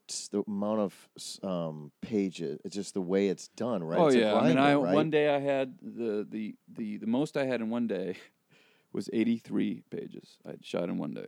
I'm not shitting. How do you? 83 so that- pages I did in one 83 day. pages. For anybody who doesn't know, they shoot like a half a page a day for a movie. Yeah. So How do you? So that's a different. So okay. So just out of curiosity, so you get this gig, right? Yeah. I'm assuming that the tryout isn't how many pages you can memorize in one day, right? 'Cause No, either- it's a 3 or 4 page thing. Like Okay. like anything else. anything else, right? And you get this gig. Are you like? Did you know beforehand that you were about to get hammered over the head with like a lot of? I had a feeling that there was going to be a lot. The workload was going to be, but it was going to be great. But I had this romantic notion that I was going to change that kind of culture. That I was going to do something so extraordinary. I was not going to fit in to this. the jazz and you came out. Exactly, and indeed it did. I don't know if this it is came a- true. It came true, but not in the way that I had hoped. What does that mean? Well, it was pretty much rejected out of hand. Okay. It was my approach to this stuff was rejected by the powers that be. Stay the And course. they were like, do it this way. do it this or way, don't and I do said, it. No, I don't think so. And it was not met with great With high fives. yes, and that was that way. It was pretty much that way for the entire. How long? run. How I long was there the for run? 6.5 or Whoa. 7 years. Okay, so So 2000. Did you get that right away upon moving into? No, I got that about 2 years in. Okay. Yeah, but it was yeah, it was not well received. Except by the audience. So that was gonna be my next question. Obviously, I don't watch soap operas. I did watch. I watched All My watched Children. one- when I watched All My kid, Children when I was a 'cause kid. my Yes. mom- Right, when you're a kid. That's Yes. what my Why mom is watched. that? Yeah. Why did I watch All My Children when I was a Well, kid? your too? mom have watched Did it. you have older sisters? Is that why? Yeah. Okay. Yeah. All right. And Erica Kane was like a weird, crazy figure of like evil. Like she Yeah. was like this evil woman. I and- will say, because this goes to my next question, which is I was funny. So I was walking around. We live on the Hollywood adjacent here, so I was at a outdoor mall thing, and I remember walking past a restaurant, and I stopped dead in my tracks because Erica Kane was eating right on the other side Susan of the wall. Lucci. Susan Sure, Lucci, and I was like, "Holy shit!" I mean, I know she's obviously one of the most famous, especially for our generation, one of the most famous, Yeah. soap opera actors ever. But I was like, huh. I mean, I'm not jaded. yeah. I try to never be jaded for what we do and what we're around. But that was like, even I was like, oh. Oh, absolutely. Soap actors. So back to no you. one's So more yeah, go ahead. what is that? So what did you see that? Did you see? Oh, yeah. And what is that like? And what is it? What is the fan base of being a soap actor? What is that like? What is that world like? And how did you notice it? Like, how did it come about? Well, where I you're mean, like, I would, "Huh." you get stopped in the streets. They are the true definition of the word soap watchers. They're real fanatics. Okay. So they have no compunction about stopping you, no matter what you're doing. Well, other fans, they say, oh, there's so. Yeah. But a soap fan will come, hey, oh my gosh, You're so and so's evil twin. Yes, and they'll they'll be just, it's like you're a Beatle. They'll put their arm around you for a picture, and they're shaking. Really? Oh, did yeah. you Mostly how- women. Yeah. Yeah. Was it disarming at first? And how did you learn how to? I imagine it's Deal gotta be with pretty- it. Yeah, It's like- it was a great lesson because I stopped because as an actor you even if it's just a small portion of your fantasy, you think, well, it'd be interesting to be recognized, but then after a while it becomes not that big a deal. It becomes not very satisfying. Not that I rejected anybody. I was always very kind to everyone that would come in and really appreciative that they wanted my attention or whatever. But you stop taking it personally. Okay. Interesting. And so it was a great lesson because now I don't really care if I'm ever recognized ever again in my whole life. And so that was really a nice lesson to learn. How was it for your wife? It was harder for her. It was a little Right, stranger because for her. she's not in this business at all, right? So it's like, you and Women I have, just you and coming I up have. to you all the time. Like, oh, I think I picture him. Yeah, and they would be very not disrespectful, but it would be so They'd blow her kind off. of tunnel vision Yeah. on me Yeah. that they would lose all awareness of their surroundings. You are your And so my character. wife would have Your to wife step is back. not part of that. And they wouldn't recognize her at all. That was the relationship.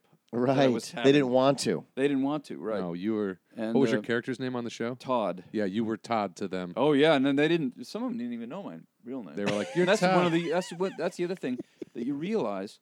Hey, Todd. You realize about Todd. fame, and I'm talking about soap, not Brad Pitt or George Clooney style. I mean, I'm talking about this kind of fame, is that you're the equivalent of a really the most expensive Maserati driving down the street, people pointing.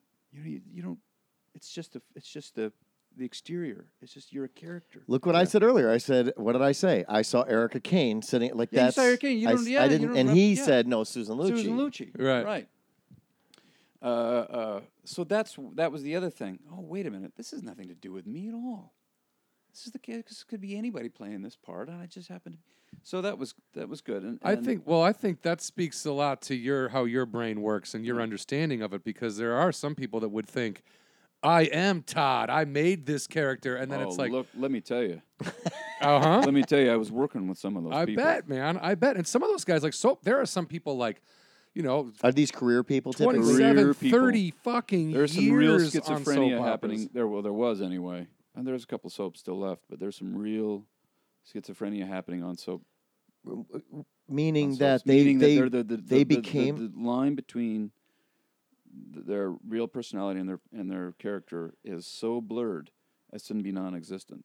That's and do you think that is? I often wondered about that. Do you think it's because they don't, once they've been identified with that, they lose all? They're not self-aware.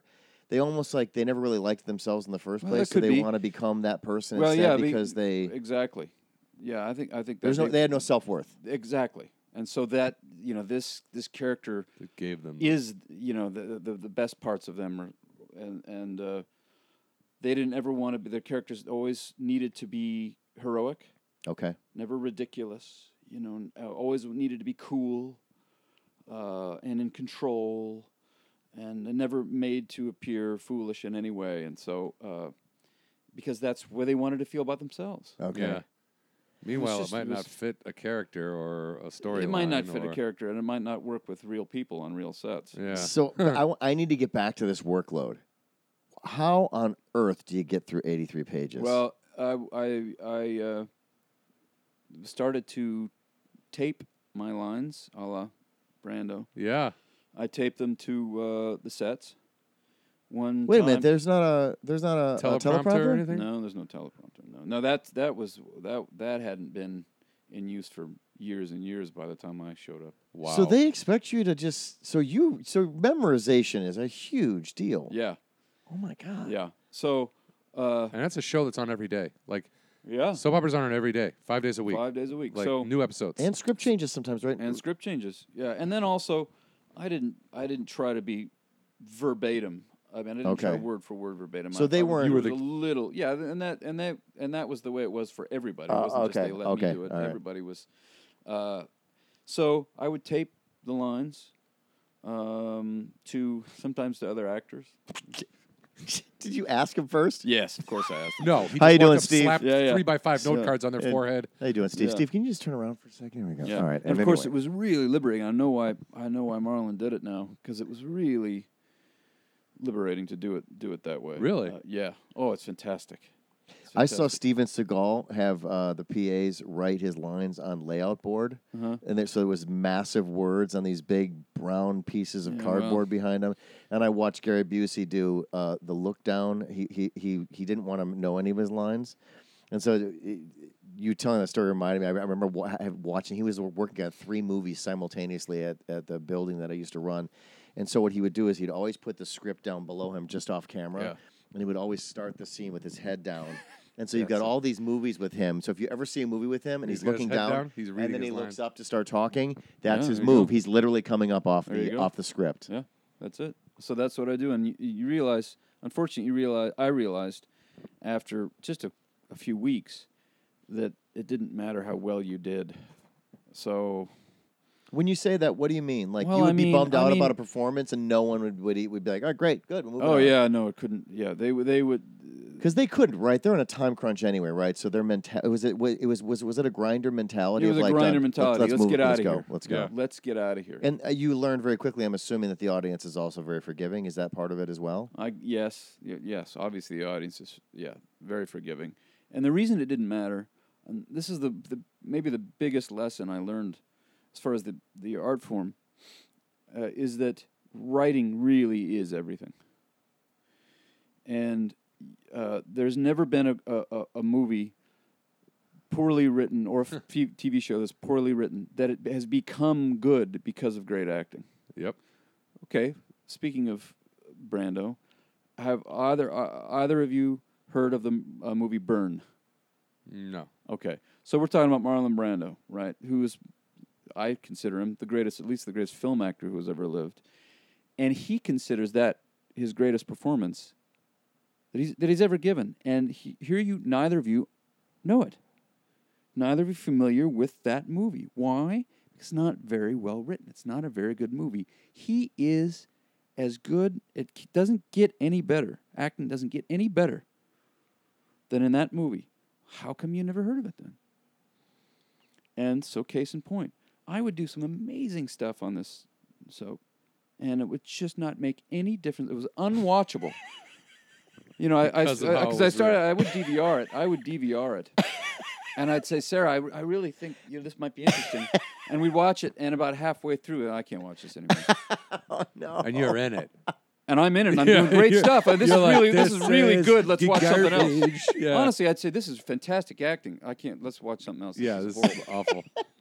And now, any of the I don't know if any of the writers on that show would listen to this podcast, but the thing is that, but it wasn't because they weren't talented writers. It was a lot of what they were asked to do. Yeah, the It's just- storylines, it's the grind- plots. yeah, Like you got to be they an were evil asked twin to. and a They were came right. from They were the asked to be dead. so expository. They were asked to. This is one of the problems I had with the show. They would write the show for people who didn't watch it, instead of people who did. So they would just coddle, and everything was on the nose, and they'd repeat these circumstances. Yeah.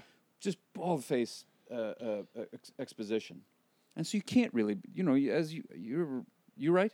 Yeah. Yeah, so you know, I know you do. Dealing with exposition is one of the hardest things to do. And they didn't do it well. And they didn't, even when they didn't have to deal with exposition, they didn't do any of the more interpersonal stuff very well either. So the writing simply wasn't good enough to support any interest. And so I realized, well, it didn't matter Well, I learned if I gave a good performance. Yeah, because you can't go past what they wrote, and they're being told to write so low that there's nothing. This is the liberating part of being an actor, and some people consider it the kind of, that's too bad, but I think it's totally liberating. Good writing doesn't need your help, and great writing or bad writing cannot be helped by you. Right. So what's left? Don't worry about it. Yeah. It's not the Mamet says it best. It's not the actor's job to be interesting. It's the writer's job. So. It's funny because in listening to you, it's like obviously this is true. There is an art form to acting, but then there's the other side of it. The business of show, right? And it's just like I remember when I first moved out here. I think one of the first thing I ever worked on was an Aaron Spelling show, and then the second thing I worked on was an independent film. And I just remember having never been exposed to everything. The Aaron Spelling thing was just towards the end of his career, but like huge, but massive.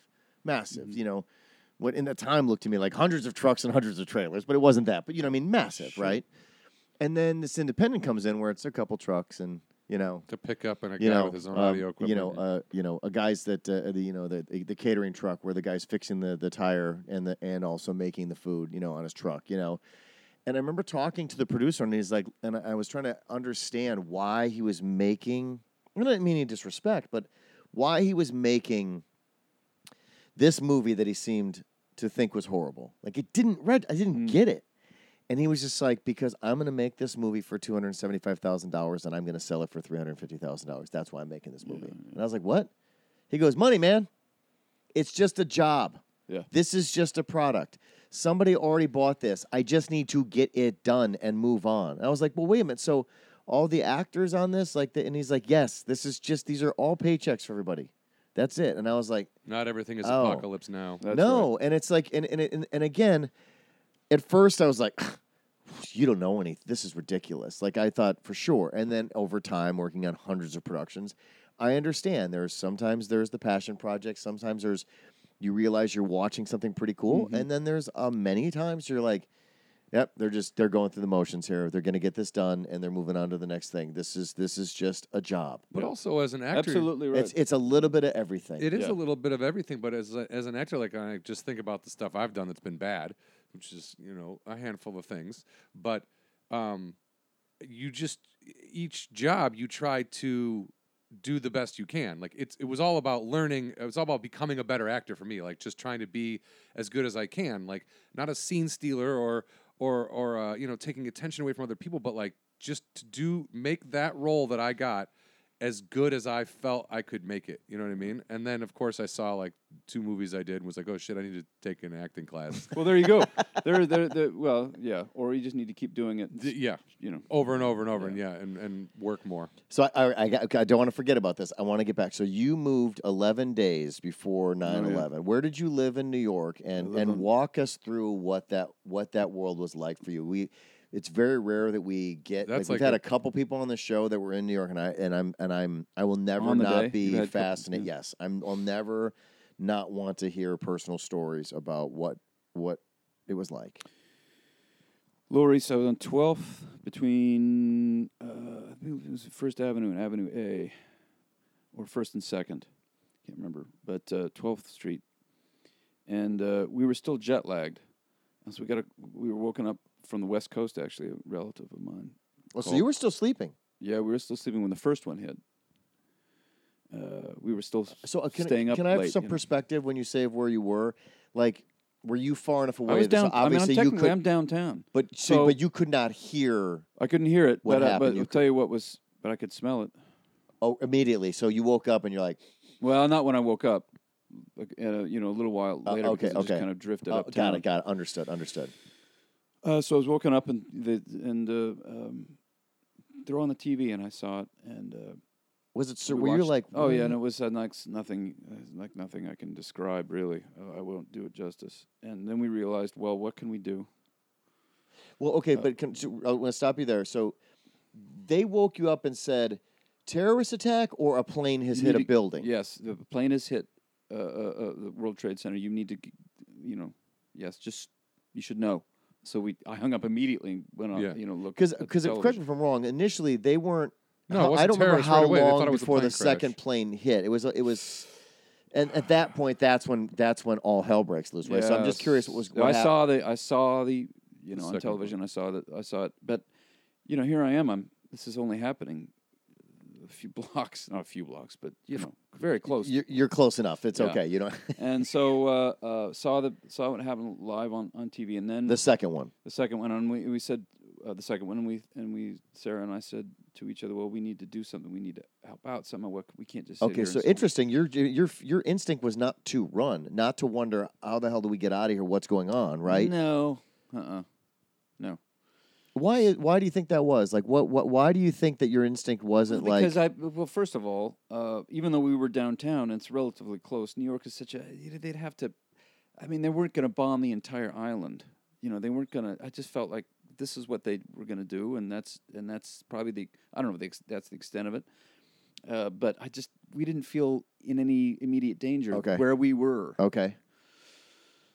So and this is one of the most one of the images that stays with me is we went out, took a right on 12th, down to First Avenue, and people were running, up First Avenue, towards you, going uptown, and.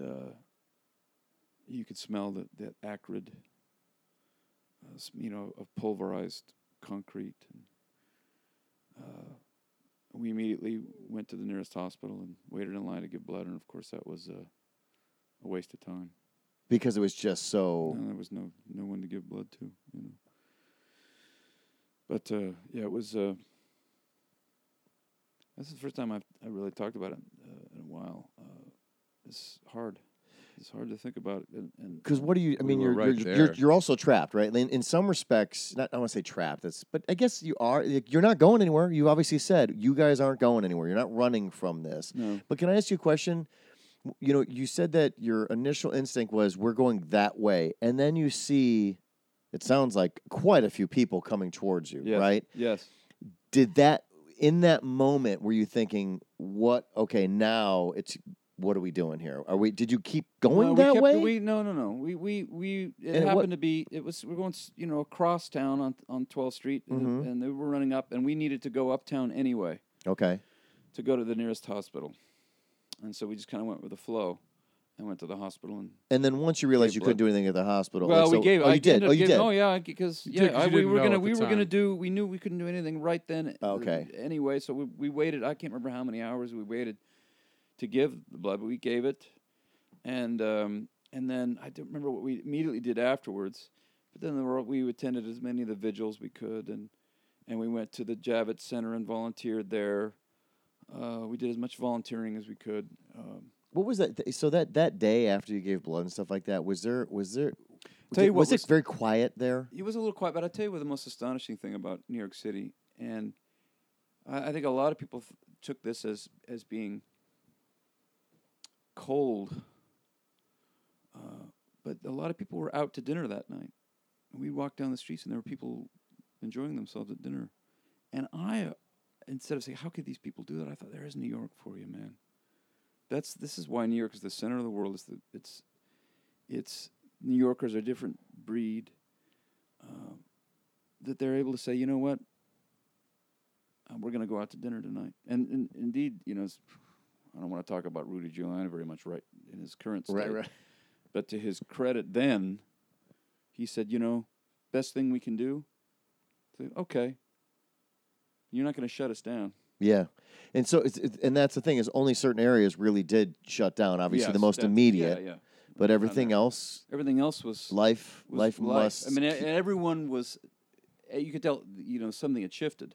Even you knew that the people at dinner were having dinner almost in spite of themselves, but doing it anyway. They might not even have been out to dinner that night, but they were like, "You can't fucking stop us. Yeah, we're in New York." That's right. We're New York. This is New York City. Absolutely right. So, so there was an element of life as usual, but the axis had tilted. Obviously, well, the whole axis of the whole entire world had tilted. Yeah. So, but I also felt the only positive thing was that I really felt like a New Yorker. Then I felt like I had been indoctrinated somehow, and it felt like home immediately. Like I was supposed to be there. That wasn't an accident. I'm sure it was. It was just purely coincidental, but it felt like, this is where I'm supposed to be. Because now I'm a part of this whole. Now New York has changed now, and I was a part of the change. I was there, and so to this day, it feels like home. Okay. Yeah. Well, I mean, it's an intense. I mean, historically, it's like you talk about historical things. You're talking about World War I, World War II, Vietnam. Where were you then? Right? Yeah, 9/11. There's like the moon landing, the Kennedy, the JFK assassination. Yeah. Then there's 9/11. It's There's like the most. Where and were so you? when people say, where were you? And I say I was 1st and 12th.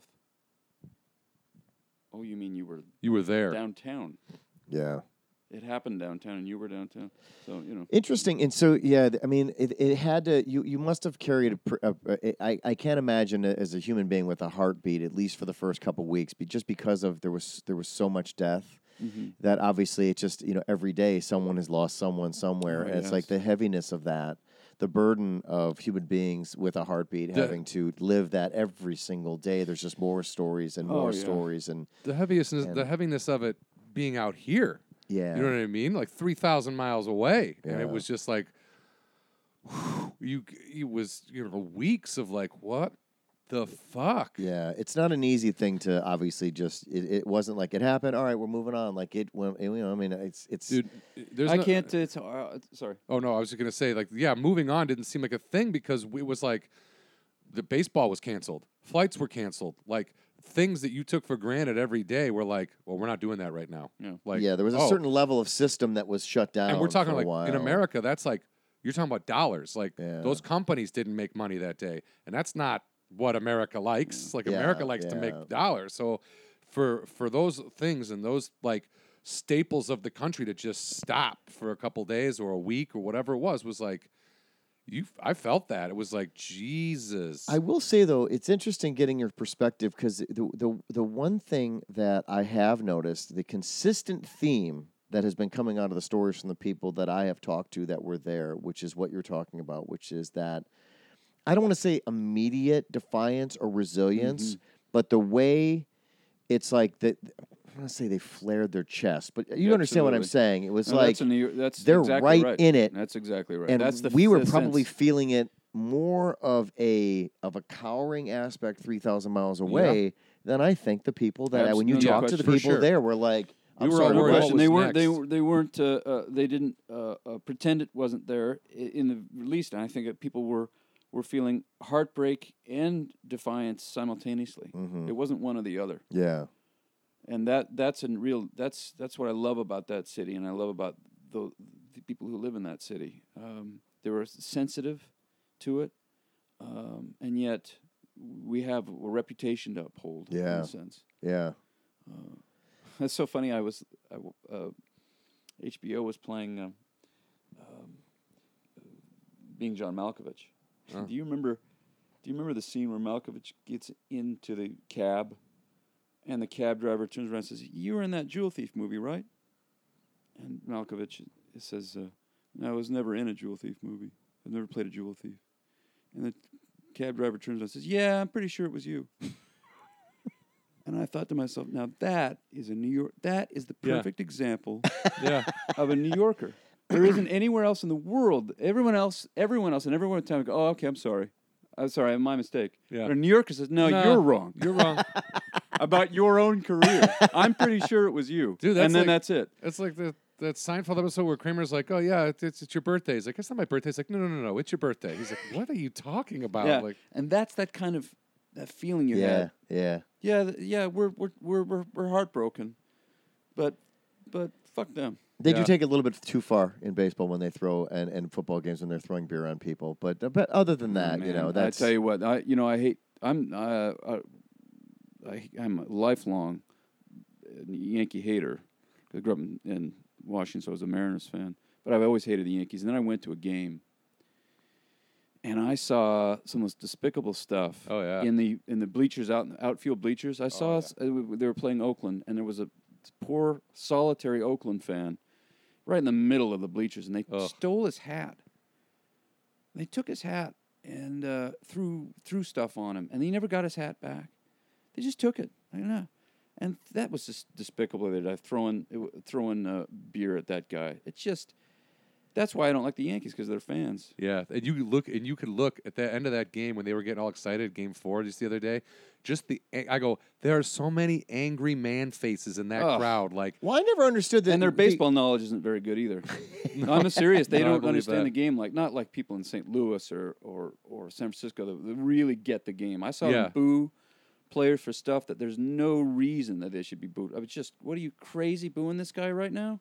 And they'd boo him because things aren't going our way. yeah, it's more of a crybaby boo. Yeah, but I Yeah, also don't understand. Like when you're winning, why are you throwing beer on somebody Well, that's they not weren't winning? winning. They no, weren't no. winning. But the video that went viral with throwing the beer on the Oakland, they won the game. Yeah. They won the elimination game, and then their way to celebrate, punish the fan that's not there. That's for the losing team. Like I don't understand the we won, but I'm still mad mentality makes no sense. That's very Boston to me. It's like, we won, but we'll still yell at you. Like, I don't. Okay.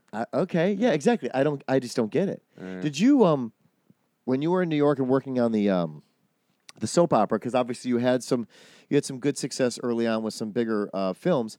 Did you still work in film? Did you still Yeah, I get did. film gigs when you were in New I York? was still booking. In fact, I was the only one that was still booking. Large gigs like what did I do? I did the Born Ultimatum when I was on it. I did Oh wow. The Kingdom, Jamie Foxx, Peter Berg film, and so I was auditioning and I was the better and bigger casting actors were fans of mine. So That's what I was going to ask you. So obviously you've had good success on big budget films. Where did you? What's your world in exposure to more of the independent kind of world? I was always doing independent You were. films the entire Always. from the time I moved down Okay. to LA through now. I'm still doing Okay. my career is interspersed with some independent films that are never seen or Right. Well, yeah. Well, But that's how independent that, films. That's how yeah. that That's works. the You work. know, it's Yeah, like they run out of money absolutely. and that's it. You're like, Yeah. Or it's just there's just so many of them. Yeah. I mean, again, you and I talk all the time about I made an independent film. Right. I know that the majority of people in the United States of America will never, ever, Right. ever but see as an the actor, film that though, I that's made. how that's your school. That's your right. practice. That's That's your right. take this role, make it as good as It's you can also make that it, no you matter never who sees it. always that you never know. You factor. never Yeah. know, and my whole thing is like I'm still so proud of and still glad I did what I did, even though I know the majority of the people will probably Yeah. never find it. But Right. you know what? It exists forever, and I'm proud of it. Like that's the thing. It's like there's always a place for everything. It just made me a very It's small just place. buried on so- Netflix somewhere. Right. And then you've got the situation. Well, you can get large roles in those, and then you know, although it was a great compliment that I was booking these large roles, especially The Kingdom was a pretty good sized role. But like in The Bourne Ultimatum, I worked on that for 5 weeks, and I think I'm in it for 15 seconds or something like that, just the way it was cut. Yeah. Right. And I wasn't cut out of it. It was just the way the movie is cut. Yeah. You know. And so I knew people. I learned my lesson. Yep. I told I'm in The Bourne Ultimatum. That's really, you know, It's a huge movie. Fan of the films and Paul Greengrass. I liked his movies and so I tell people, you know, in the board, I shot in New York City. I was, you know, chasing, you know, Matt Damon up the streets of New York City. We went to London and shot, and then we went to L.A. and shot, and you know, it was so fun and cool. And then people go to the movie. I didn't see you. Yeah. I missed it. Where were you? Yeah. So I learned my lesson never to tell anybody about anything Until that you I've see done. it. Until you see it. I Until just you saw see the it. Until I movie. see You're it. not in it. Yeah. Just no, so you but that's know. cool. Like we have Dan Satchoff was in Hoover. J. Edgar. And you know, he's like, "Oh, I play a reporter," and then he just shows us a letter that they were like, "Sorry, you've been cut out of the." Oh, no kidding. It's they like, sent him a letter? yeah, Well, they at sent least him a did letter, which that. was That's nice. But like, yeah, we have a girl who's been on the show. She was in one of the barbershop movies. She filmed in Chicago, and she had a pretty big. Oh no, she was in a Steve Martin movie. That's what it was. And she was like, "Oh, I got to take her mom and her friends to the premiere," and like, no one told her her part got cut out. So they watched the whole movie. I know it. And they're like, "Oops." Yeah. But again, goes back to what you said very early on in this show. You can't take it personally. No, They of make course I didn't business take it personally. decisions because you know it's like at the end of the day, it's not like they're like, "Oh my God, we need to get Trevor St. John out of this film." Like that. No one talks no, like no. that. In fact, they during shooting, they had the screenwriter. By then, I can't even remember. They had so many credited screenwriters, who it was, but they had him write me a monologue. And that I had to memorize on the fly. But that's Right. but that's impressive. They're No, like, "We they like have- you yeah. enough. We got to have more yeah, for and you." it was very technical stuff because I was just doing but of course they must. They like what I'm doing, and they're happy to have me here. Yeah. I knew it was just the way it was cut. Yeah. Absolutely. I knew it was just the way it was cut. You know. Yeah, I think you have a good attitude about not taking it personally, and it's not. No, you about- can't. Yeah. If there's one thing you need to take from this, is that you shouldn't take anything. Well, you should rarely take anything personally ever. Yeah. In life, because everything is based on the Somebody minds of else's someone else. you know. reaction. But especially in this business. Yeah. Now, I hope that doesn't mean that we get a whole bunch of other people coming to town and say I'm going to be an actor now because I don't know. That's never going to not be I the don't- case. Yeah. There's always There's- going to be a lot of people. I don't know how that fluctuates. I don't know what the coming off the Greyhound population is Yeah. these Well, days. first but, off, like, I don't know if they're still coming off Greyhounds Greyhounds, anymore. Probably not. It's more like a Spirit airline flight. Yeah. So are you allowed to talk about what you're doing right Yeah, now? I Okay, think so so. you. Yeah. I mean, it's again, you're not doing any top secret projects. No, I just wanted to make I'm sure. doing- But it's so you're on. Roswell, You're the CW's retelling of Roswell. Oh, cool. Yeah, and I play Master Sergeant Maines, which is the I guess the main villain, if you had to kind of. Ooh, you're a categorize. bad guy. Yeah, and I've always wanted. This is the Yeah. best roles. Now that I'm getting, older and uglier. Not that I was ever super handsome like that. Get but out I'm of getting here. to. You're talking to two trolls. hey, wait a minute. I'm getting the roles that I've always dreamed of. Yeah, So and a military haircut. military right? haircut, You had yeah. Oh, that haircut's for the. It's got, yeah. Oh. Yeah, and it's a great gig, man. I'm really enjoying it. It's great people, good writing, good directors, great producers. The crew's fab. I'm just having a ball, and they're letting it's the antithesis of what I experienced on the soap, and I couldn't be more grateful because they're letting me do stuff that they didn't necessarily see when they wrote letting it or read you it. develop this Letting character. me follow my impulses, and they're open. How do you do that open. without them being? I mean, obviously, you're being careful about it, right? You don't want them to. You get this opportunity. You don't want them to be like, all right, this motherfucker's full of himself right now. Here he goes. Like, how do you approach what you're trying to accomplish with them without them going, hey man, if you like you talking about with the soap opera where they're like, no, how about you just do what we asked you to do? Right. Like, so is there a way you go about it, or do you just try it on the fly and then you see if there's a dialogue? Like when you talk Yeah, about I try it on the fly and see if there's a dialogue, and I always come armed with. I'm having to do that less with this job because I'm realizing they really appreciate what I'm doing, and I think they're going to question the questions of what I'm doing, and it'll become fewer and fewer as we go. But I always come armed with, well, if you if you see it this way, let me tell you why I see it this way. I'm always prepared that way. And any director should be willing to listen to Absolutely. that. Yeah. Absolutely. So, yeah, that's and I'm able to say, oh, well, I understand where you're coming from, but this, if you think of it this way, look at the circumstances here, and look at this and this and this. Oh, yeah.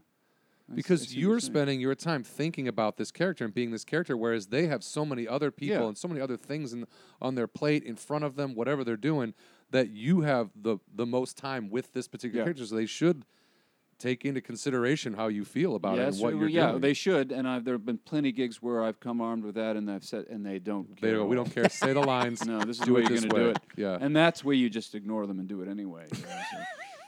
But that doesn't ever feel very good. But No. on this, you want to have their support and their and on this, I'm really feeling terrific about the directors, especially because they're the arbiter of what's going to happen on the day.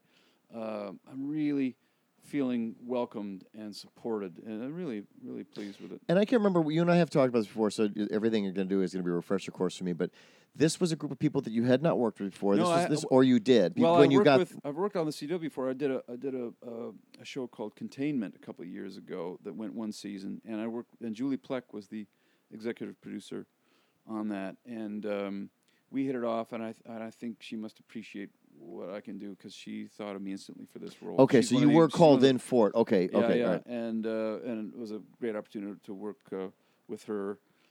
She's terrific, And terrific person and terrific talent. And the highs and lows of acting, which is you get the call, you got it, we're going to pilot, then you're like, okay, and then you cool, wait. and then you wait, And and then then you it goes to series, and you're like rock and roll, and then they say, oh, by the way, We're done. Married man with a family, we're done. not filming it here. Exactly. We're not filming it here, or we're done after 3 episodes. Stinks or whatever. That wasn't the case on Containment, but. Were you military? Was your character military on Containment? No, too? in fact, he was kind of the opposite. He was a slovenly reporter, unkempt and breaking the story. Yeah, greasy hair and a beard, and it was kind of fun to go the opposite. Yeah, yeah. But actually, which is interesting for your schedule, it's your schedule's been pretty nice so far. It's been very nice. Because obviously we're doing this show from Los Angeles, not New Mexico, which is where you're. Yeah, it's a the role is technically a series regular, but it's a supporting series regular. So I'm not in every episode. Right. I'm there to precipitate the antagonism. Right. And then so I precipitate some antagonism or whatever, and then that carries itself for a while, and then I come back and do some more stuff. But it's fabulous, and one of the other things that they're doing that's so terrific is they're finding the contradiction in the character and allowing me to find different colors in it, because one of the problems with soaps and a lot of television, frankly, is that the characters become monolithic. In other words, if you're the bad guy, you're all bad. If you're the hero, you're all heroic. And to their credit, they're letting me explore the lighter side of this character and the more compassionate side, even as I'm doing some dastardly things.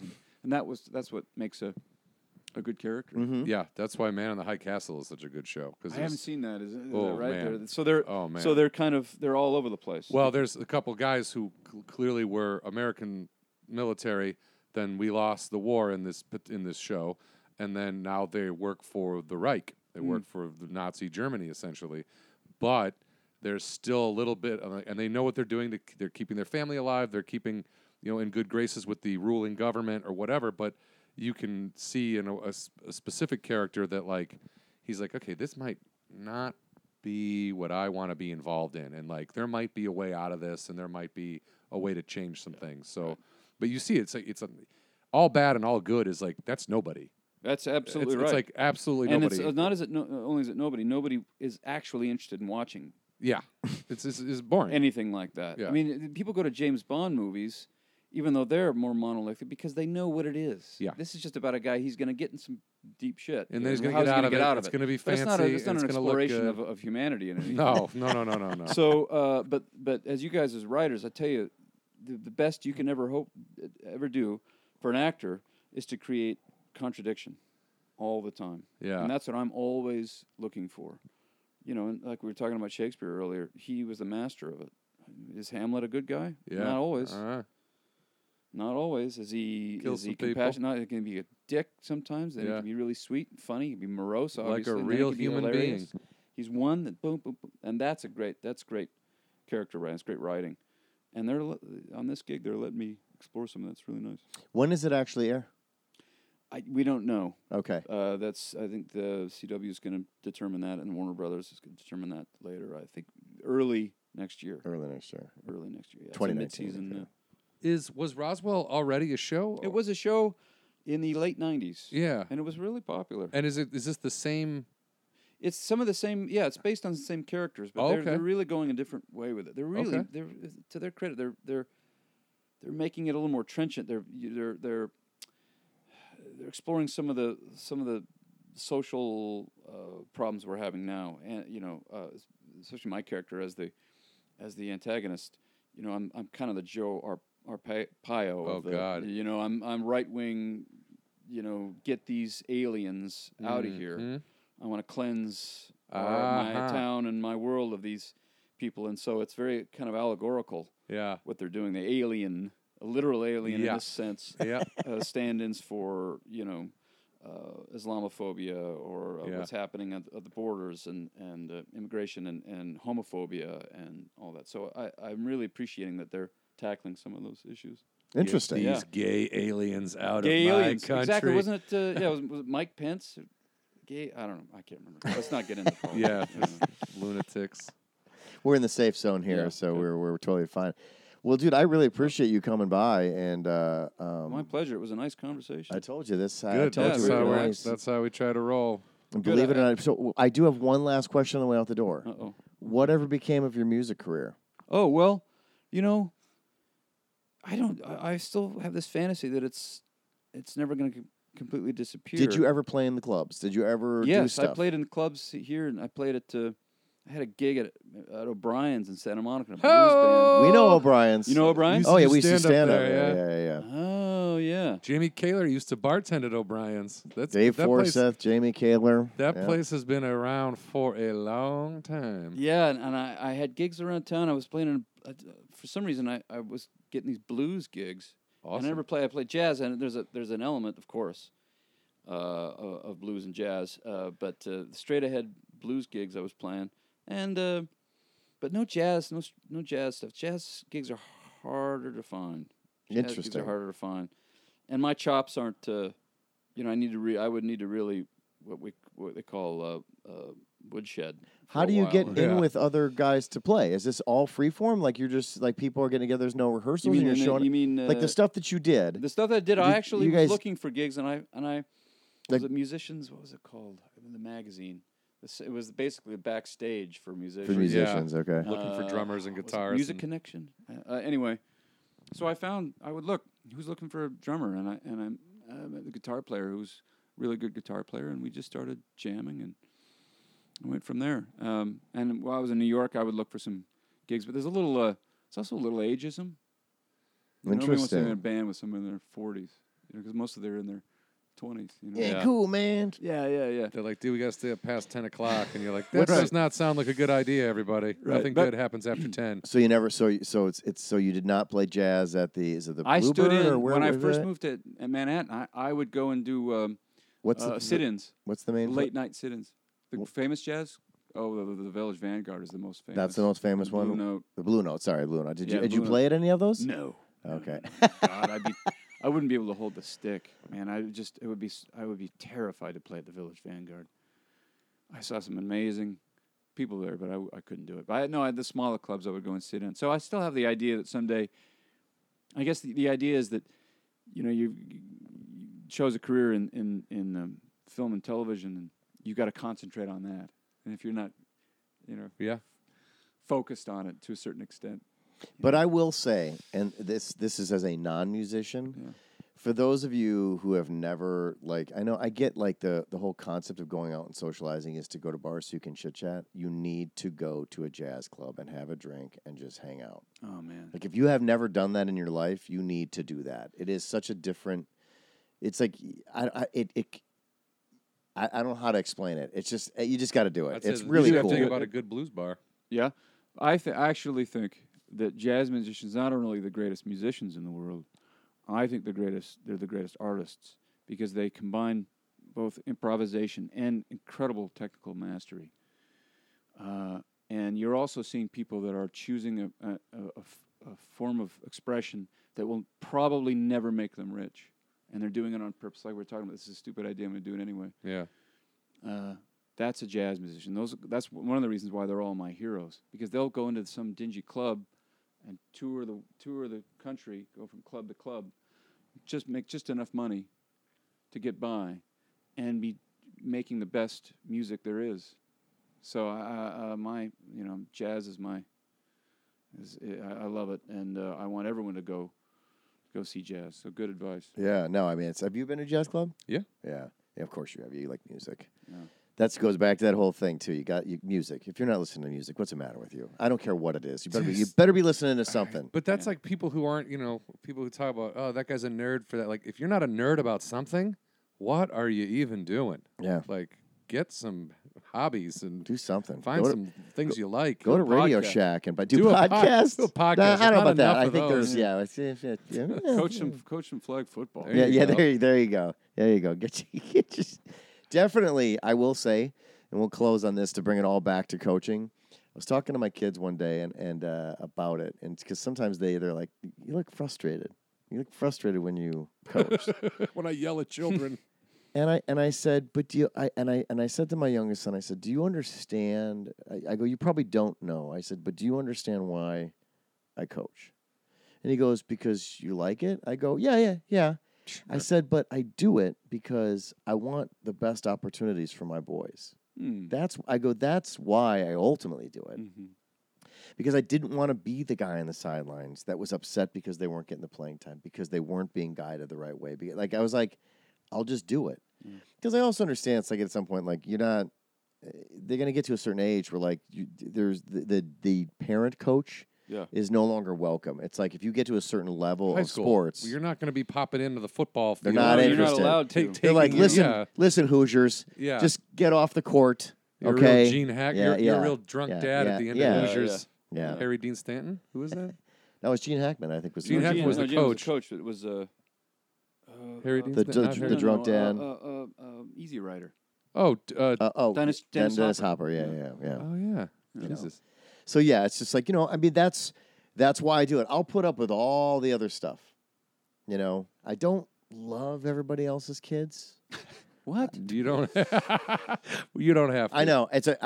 I know. Everybody assumes that the coach is there for everybody, and I will do my darndest for every other child, but always. But I will always. I'm there for my kids. You know what I mean? And it's just like that's why I coach. Like I may not necessarily know the most, but I'll give them the best effort. No, you always do. And You be always do. around. Yeah. I did scare the shit out of one kid once. Oh, really?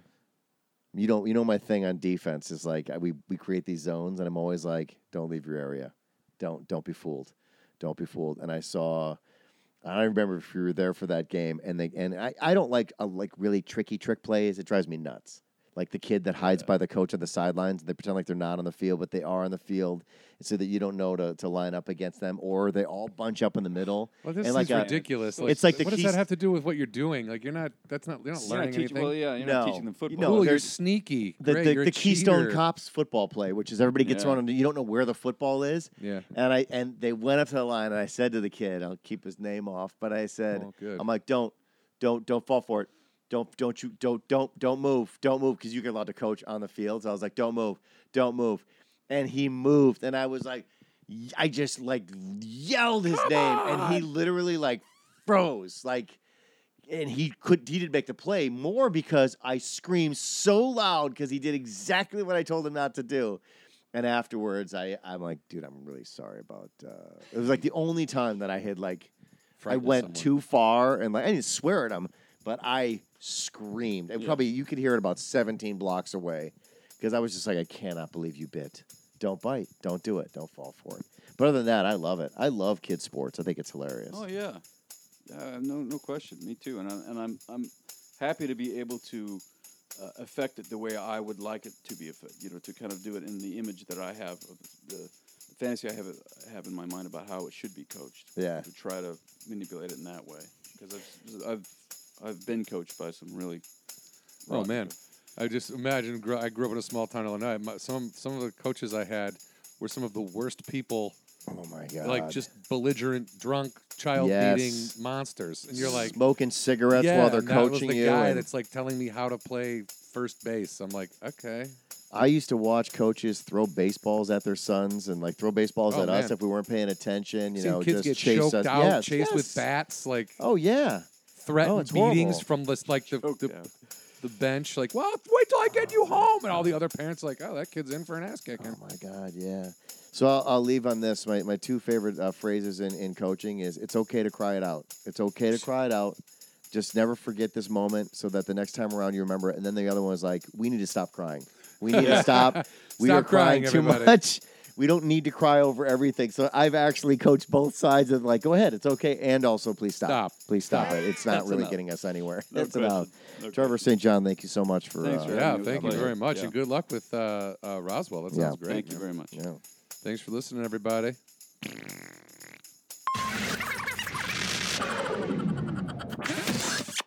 Thank you for listening to Hollywood Anonymous. Don't forget to follow us on Twitter at Hollywood Anani. That is short for Hollywood Anonymous. You can also follow John individually at John Huck and myself, Brian Irwin, at Brian Irwin on Twitter as well. Both of us can be found on Facebook. You can also Google us and contact us directly, HollywoodAnonymousGuys@gmail.com. Thank you again so much for listening, and please don't forget to subscribe